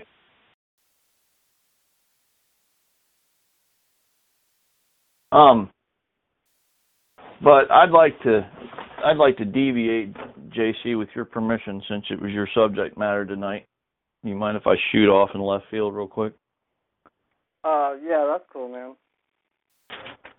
And this is, I'm not going to say her name, but she was on a couple weeks ago. We've actually talked to her 2 or 3 times. It's a friend of Gus's. And I may be mistaken that she said it, but I'm pretty sure she did. But other people have, so I'd just like to address something. People talk about going into that system and trying to change it. There's teachers like Rod Class who do that, like he's going to learn their stuff so he can correct them on it. Think about, or if you're going to run for office, or I'm going to be a cop so I can change it from the inside. I want you guys to think about it. Everybody listening to this, to think about it from a different point of view. Let's say, for whatever reason, you and 5, 6 other buddies create a company, and you guys sit down, and of course, creating a company, anybody wants to maximize profits. That's kind of the whole reason to do it. And if you can get customers, the more customers you get, the more you can capitalize on that, and the more capital you can create. So you're, 5 or 6 dudes, and then you kind of write up some rules and regulations governing that company. And then, people sign on to it because they think that these things are good, and they can see benefit to it, and they want to grow. So the company grows to 50 people, then to 100, then to 100,000 people. And then let's say you get some people to come into, they come into the company, and then they start trying to say, well, I'm not going to, I see the dress code here, but I'm not going to do that. We need to change this dress code. Well, yeah, but you're working with steel. It's not your dress code to change, and you're working with steel, so you have to have steel-toe boots to protect your toes. Well, yeah, but I don't like it. And then you get in there and you start trying to tell them, hey, you can't do this and you can't do that, and we're going to change this, and this is how we're going to do it. What's going to happen is, well, JFK thought he could change some stuff from the inside. The reality is if somebody creates something and you don't like it, you don't try to change it. You don't participate. You're not going to change somebody else's thing for the most part. I mean, obviously there's little changes that can take place, or even sometimes a big change, but you're still not going to change the nature of it, because it was created by people to do a certain thing for their benefit, and that's their selves and their posterity. And that's what it says. So the way you change things is by education and being a part of your own creation. And this is where we talk about on the Saturday show about the fact that, the Creator gave us another form of government called the church. And, basically you ignore the other side. You ignore them. They're not, it's like you can't be scared of the boogeyman if he's not real. And it's going to take some time. It's not going to happen overnight. Some people are going to get hurt, arrested. Those things are going to happen, and we need to try to handle them as knowledgeably and peacefully as we possibly can, because remember, our ultimate goal is to bridge the gap that's between these two worlds and give people the ability to cross the gulf that's between the two. You got to give them a bridge, and the only ones that can build the bridge is the people that listen to this call and others like it, because we understand both sides, right? Because we lived in that world, and now we're learning this one. So it's up to us, even more than them, to build that bridge. And that's a pretty high responsibility, and yeah, we're kind of vulnerable. But, it's like JC and I were talking this afternoon about the goings-on, some of the things that are privately going on right now with us. And we don't get as mad at the other side as we do ours, because, they're doing what wicked people do when they're wicked, or what ignorant people do. That's what they do. You don't get mad at a dog because he bites you. You got to teach the dog not to bite. But if you don't work with your dog and you don't try to teach it and you're apathetic to it, you might just get bit yourself. So the reality of it is we should be harder on ourselves, because it's our job as the most and more informed peoples to teach the other side. And we can't do that, care about one another's goings on. It's not just about what's going on with us, right? It's about what's going on with others. And that's why JC, Gus, and myself, and Brian when he can, and Jeff's doing his show, and other people do their shows, is because they're trying to help other people besides themselves. And you guys being a part of this show, spreading the show, and learning from it, and then doing your best to teach people locally, that is how we're going to change everything. And that is all without guns, knives, sticks, rocks. That's just with a little bit of effort and a whole lot of love. So I just wanted to say that. Hey, Shaman. Hey, what's up? You're talking about, teaching as we learn and we teach others. And I'm just wondering at what age we start teaching our children and grandchildren the truth. I mean, we don't want them growing up with this same lies that we grew up with, and then have to work so hard to learn the truth and to live the truth.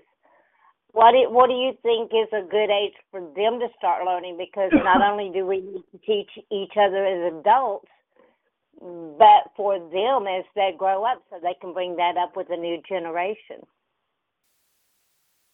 Well, I know for JC and I, we've been teaching our kids since they were old enough to comprehend it. I know JC teaches his kid contract law, and other stuff, and what I teach my daughter. So we absolutely try to. JC, you want to elaborate on that? I was actually hanging out with my kid because he just got back. He was on vacation for most of the summer with his grandparents, and we were watching Goodbye Christopher Robin, and he just started with some experiences in World War I, and it kind of goes into World War II, and I was kind of elaborating on that for my boy, and he was asking me why World War I and World War II happened, said, well, do you wish to know the real reason or what they're going to teach you in history class, you know? And so I kind of separated it for them, like, this is the real reason. The real reason is because war is very profitable, and the international banks love to create war because it makes profitability and it helps them control societies. Now, what you're going to learn in school is that Hitler was a madman, and he had a blitzkrieg, and, you know, he was going to kill all of the Jews, and he had this big plan to exterminate the earth and only have one master race. But, you know, that's I mean, there are parts of that are true, but that's not the full truth. I mean, Hitler was arrested in, I believe, 1933 for leading an armed revolt. Okay, so he actually led people into the streets of Germany with firearms. Actually, it wasn't 1933 because that's when he came into power.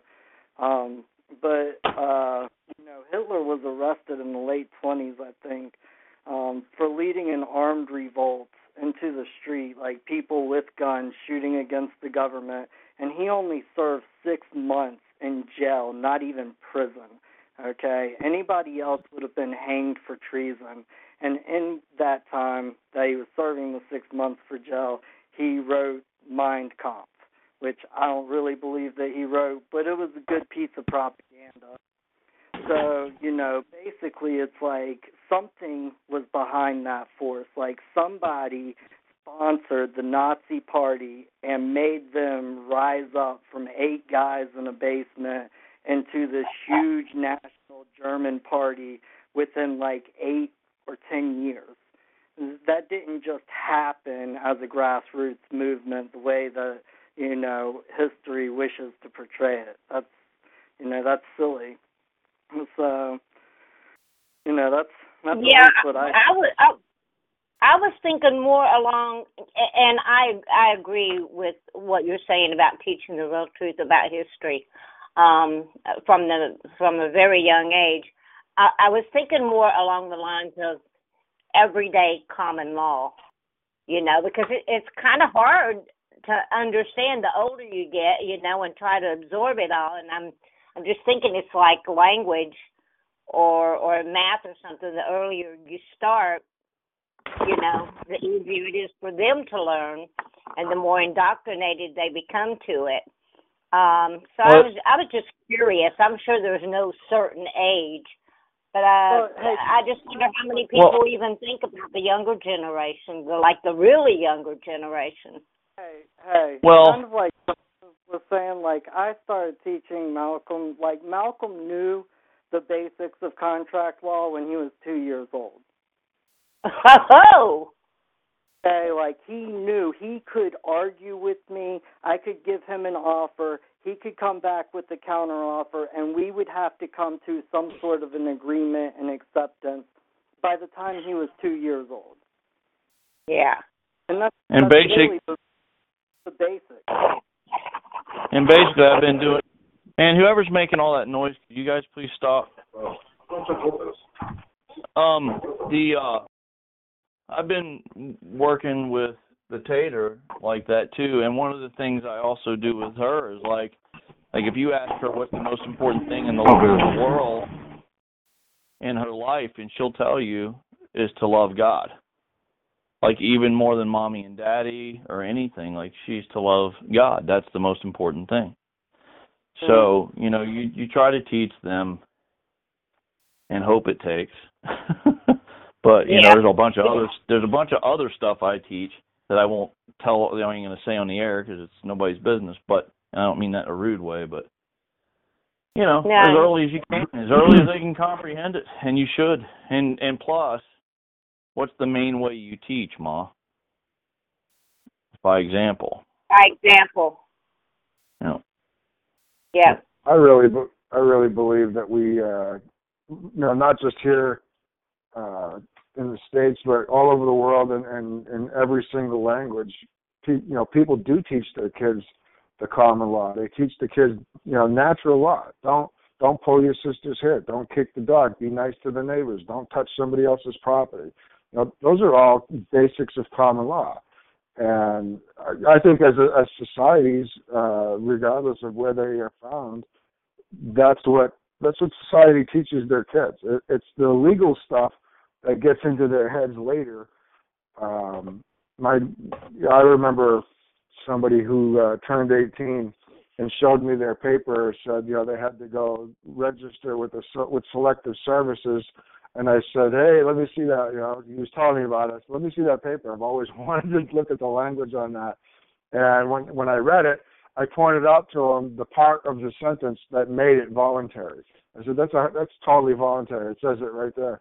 He said, well, it doesn't say voluntary. I said, well, they're not going to use the word voluntary. They're not going to be blunt, but so it's as you get out into the world and people say, well, you got to get a license, you got to pay taxes, you got to do this, you got to do that. They're expressing their beliefs, but nobody was exposed to that until they got out into what's called the real world. But it's not the real world. It's the make-believe world. The real world is the one that you grew up in, where you respect each other and take care of each other and look out for each other, and natural law. That's what we actually grow up in. Yeah, it's actually kind of interesting that you bring that up, because when I was 17 years old, I actually had a friend's mom pull me aside and basically told me that I was pretty open-minded, and she basically told me to never sign up to have a tax return, like to never sign a contract with the IRS, and really just broke down some of the very basic, simple principles. And so to this day, ever since I've been 18 years old, I've never, ever signed a contract with the IRS.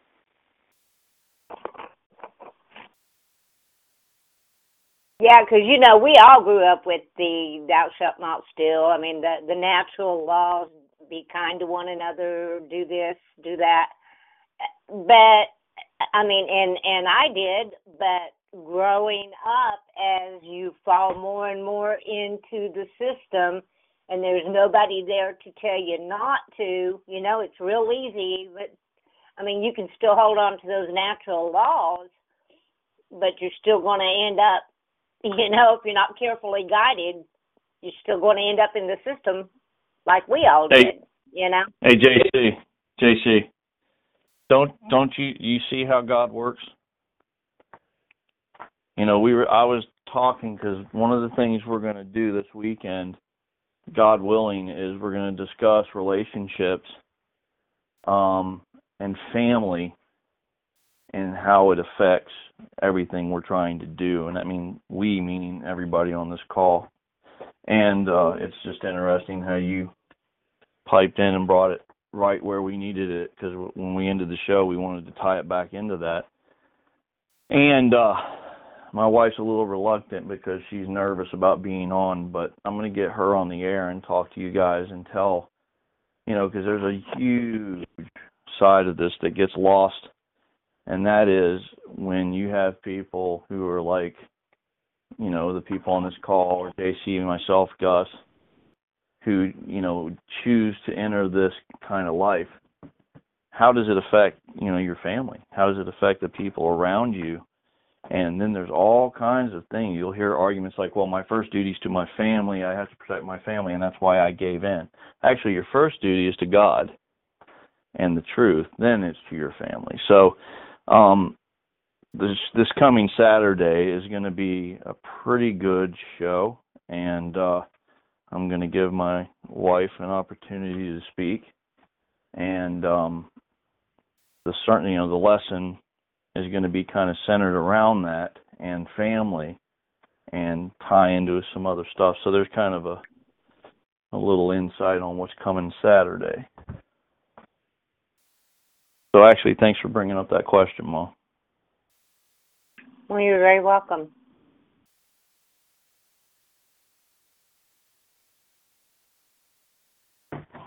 So it looks like we're on 2 hours, Gus?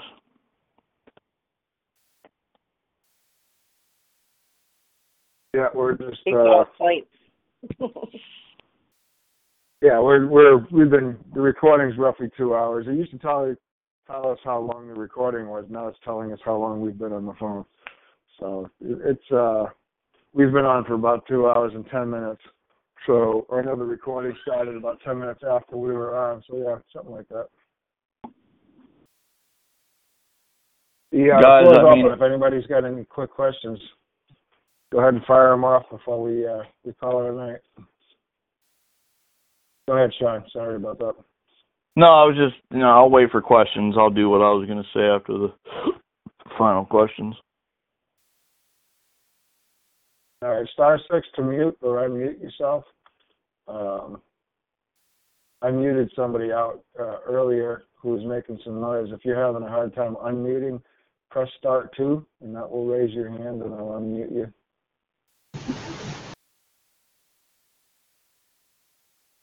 All right, well, go ahead, Sean. I think we're done.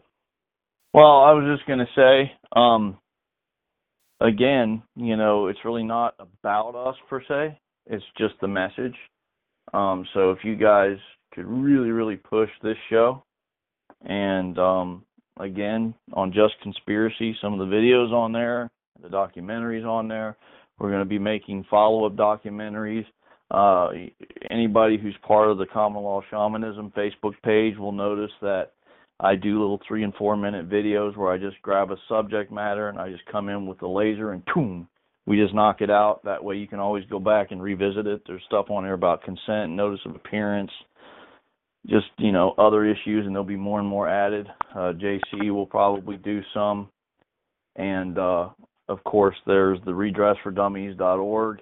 There, we're in the process of building a lexicon, and there's a lot of work to do on that. We've just been kind of sidetracked, John, with the documentary. Me, we're just trying to stay alive and be a dad, and then help, do the Saturday show. So, we're going to try and get subject matter. We're working on we had a thing called the 8 Points of the Constitution, which points out some pretty interesting stuff, and we're in the process of revamping that so that it ties more in with natural rights and natural law and its relevance to all their documents and ways to look at it, things that you can physically get your hands on and look at, We've also talked about trying to, and this is going to be down the pike, and because we're going to need money and time to do it, and that's to work on a pamphlet, 15, 20-page pamphlet that deals with certain issues in a very, very precise way so that you guys have some little reference thing that you can carry with you. That way it's, no matter where you're at, you're on a bus or something, you just need to read up on something. It'll deal very quickly and very shortly with certain subject matters. And so, all this takes time, and we're trying, guys. We've only been at this for, I think, right at 3 months. So we really are trying to get more and more study things out there for you guys. Of course, you can go on, and there's a lot of suggestions that we have as far as videos, books, things of that nature, and, of course, our audios.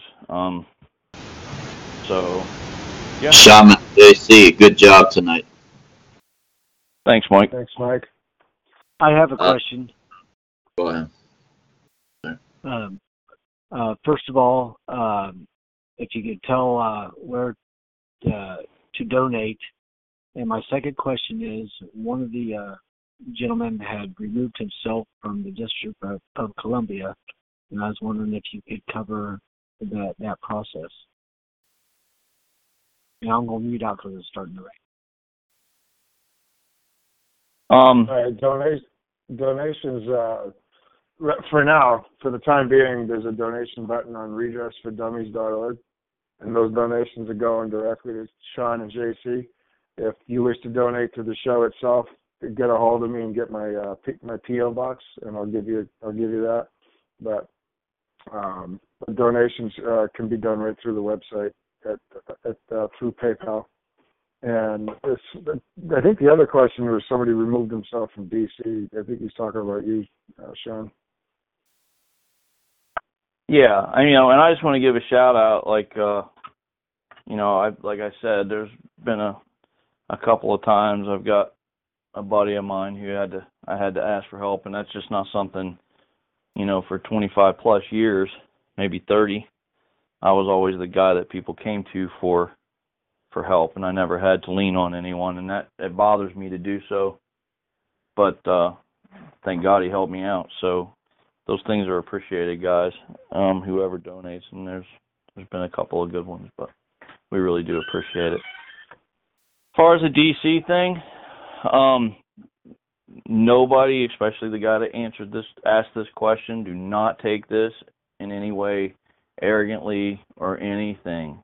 Nothing like that. It couldn't be further from the truth, but I will tell you that before anybody decides to do that, first of all, you have to be deadly serious, because they are. Second thing is, make sure you know what you're talking about and what you believe, because they will ask you. And it's just simple. It really is a simple process, in my opinion.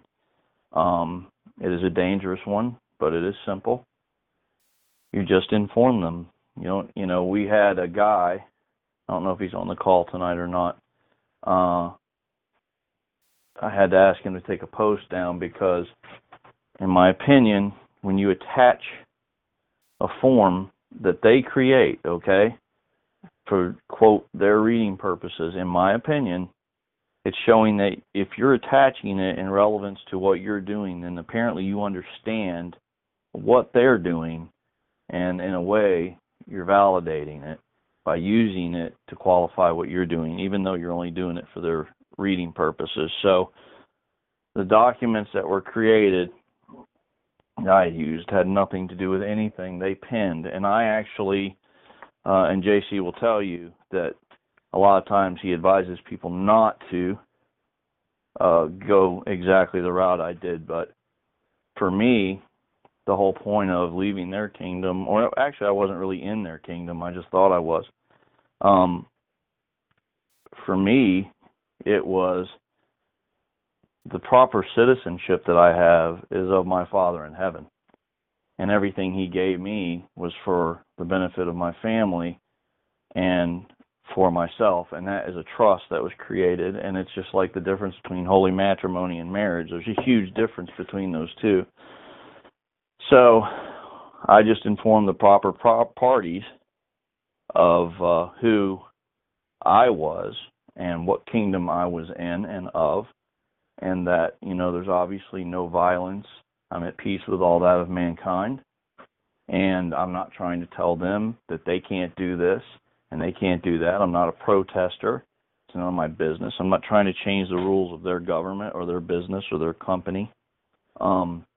It's very important that you make some note of that somewhere, in my opinion, that you're at peace, because when you're doing something like this, it could be taken in a bad way. So you're just basically writing out in your heart what you know to be true for you. It's your belief. It's you're writing down. And of course, as always, JC and I absolutely believe that penmanship and the proper writing style is imperative. Like, you know, you need to know, and yes, it is a need, you need to know how the hand of man writes. Because when they see this document, they're going, even though it's 5% of what you're doing, it sets the stage for everything. Because they're absolutely looking at that, and they're going to know if you're a man by the way you write your document, or a woman. So that's what you do, and you write. In my case, I wrote Jeff Sessions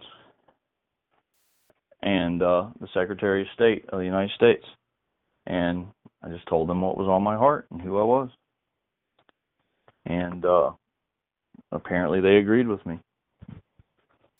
I can tell you, you're not going to get an answer, and if you do, it'll be something like, I can't give you legal advice, but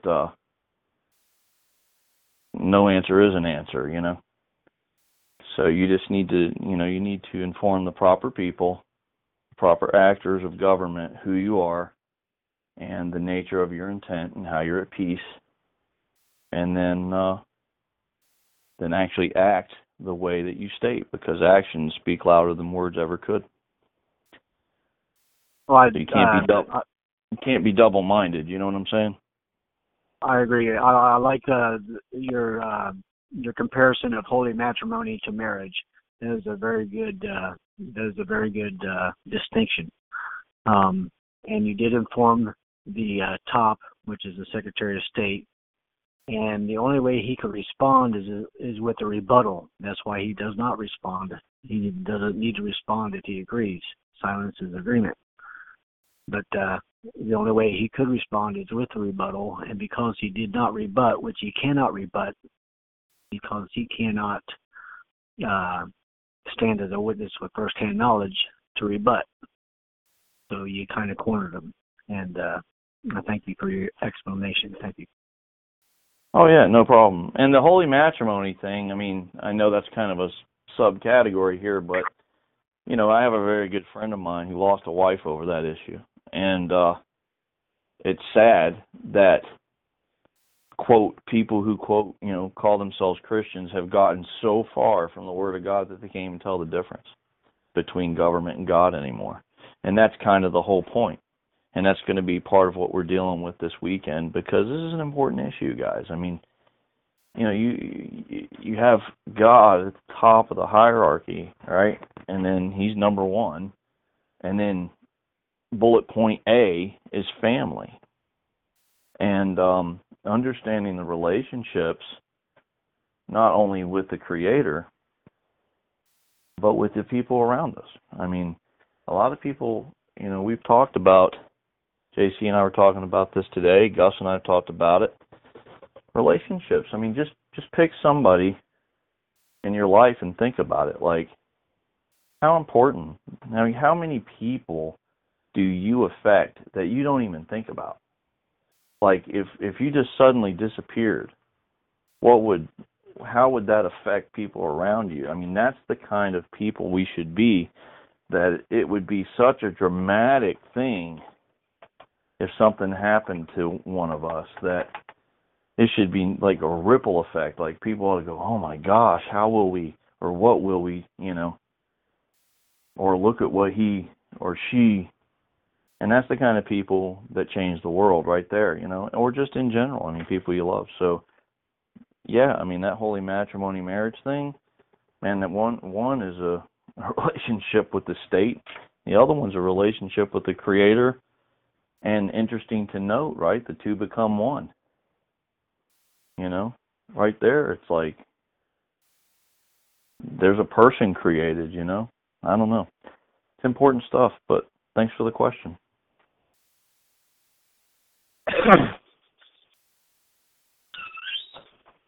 Hey, this is Eric from Southern Maryland. I just wanted to say, JC and Shaman, this is an awesome call.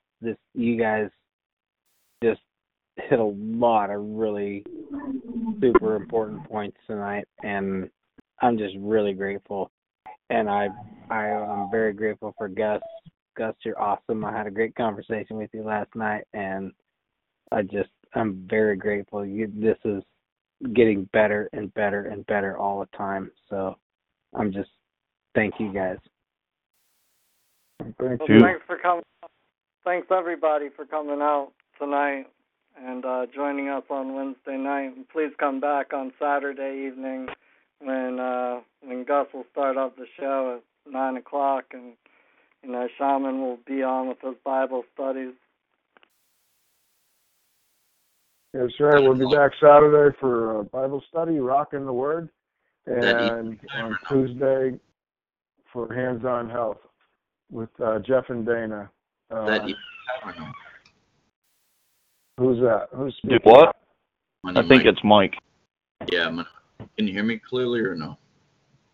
We couldn't, but we can now. Go ahead. What's up? Yeah, you said 9. I was making sure if that was Eastern, because now the new talk show actually has like the actual time in your own time zone, so you can actually say the actual time. It's always the same time, 9 p.m. Eastern. Okay.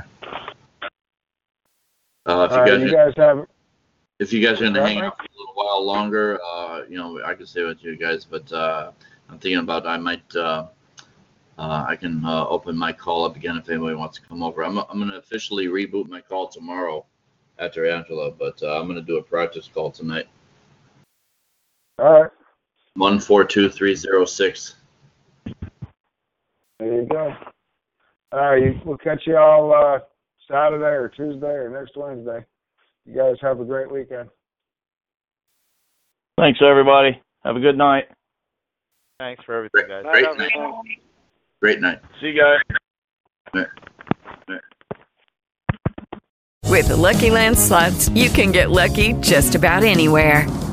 This is your captain speaking. We've got clear runway and the weather's fine, but we're just going to circle up here a while and get lucky. No, nothing like that. It's just these cash prizes add up quick. So I suggest you sit back, keep your tray table upright, and start getting lucky.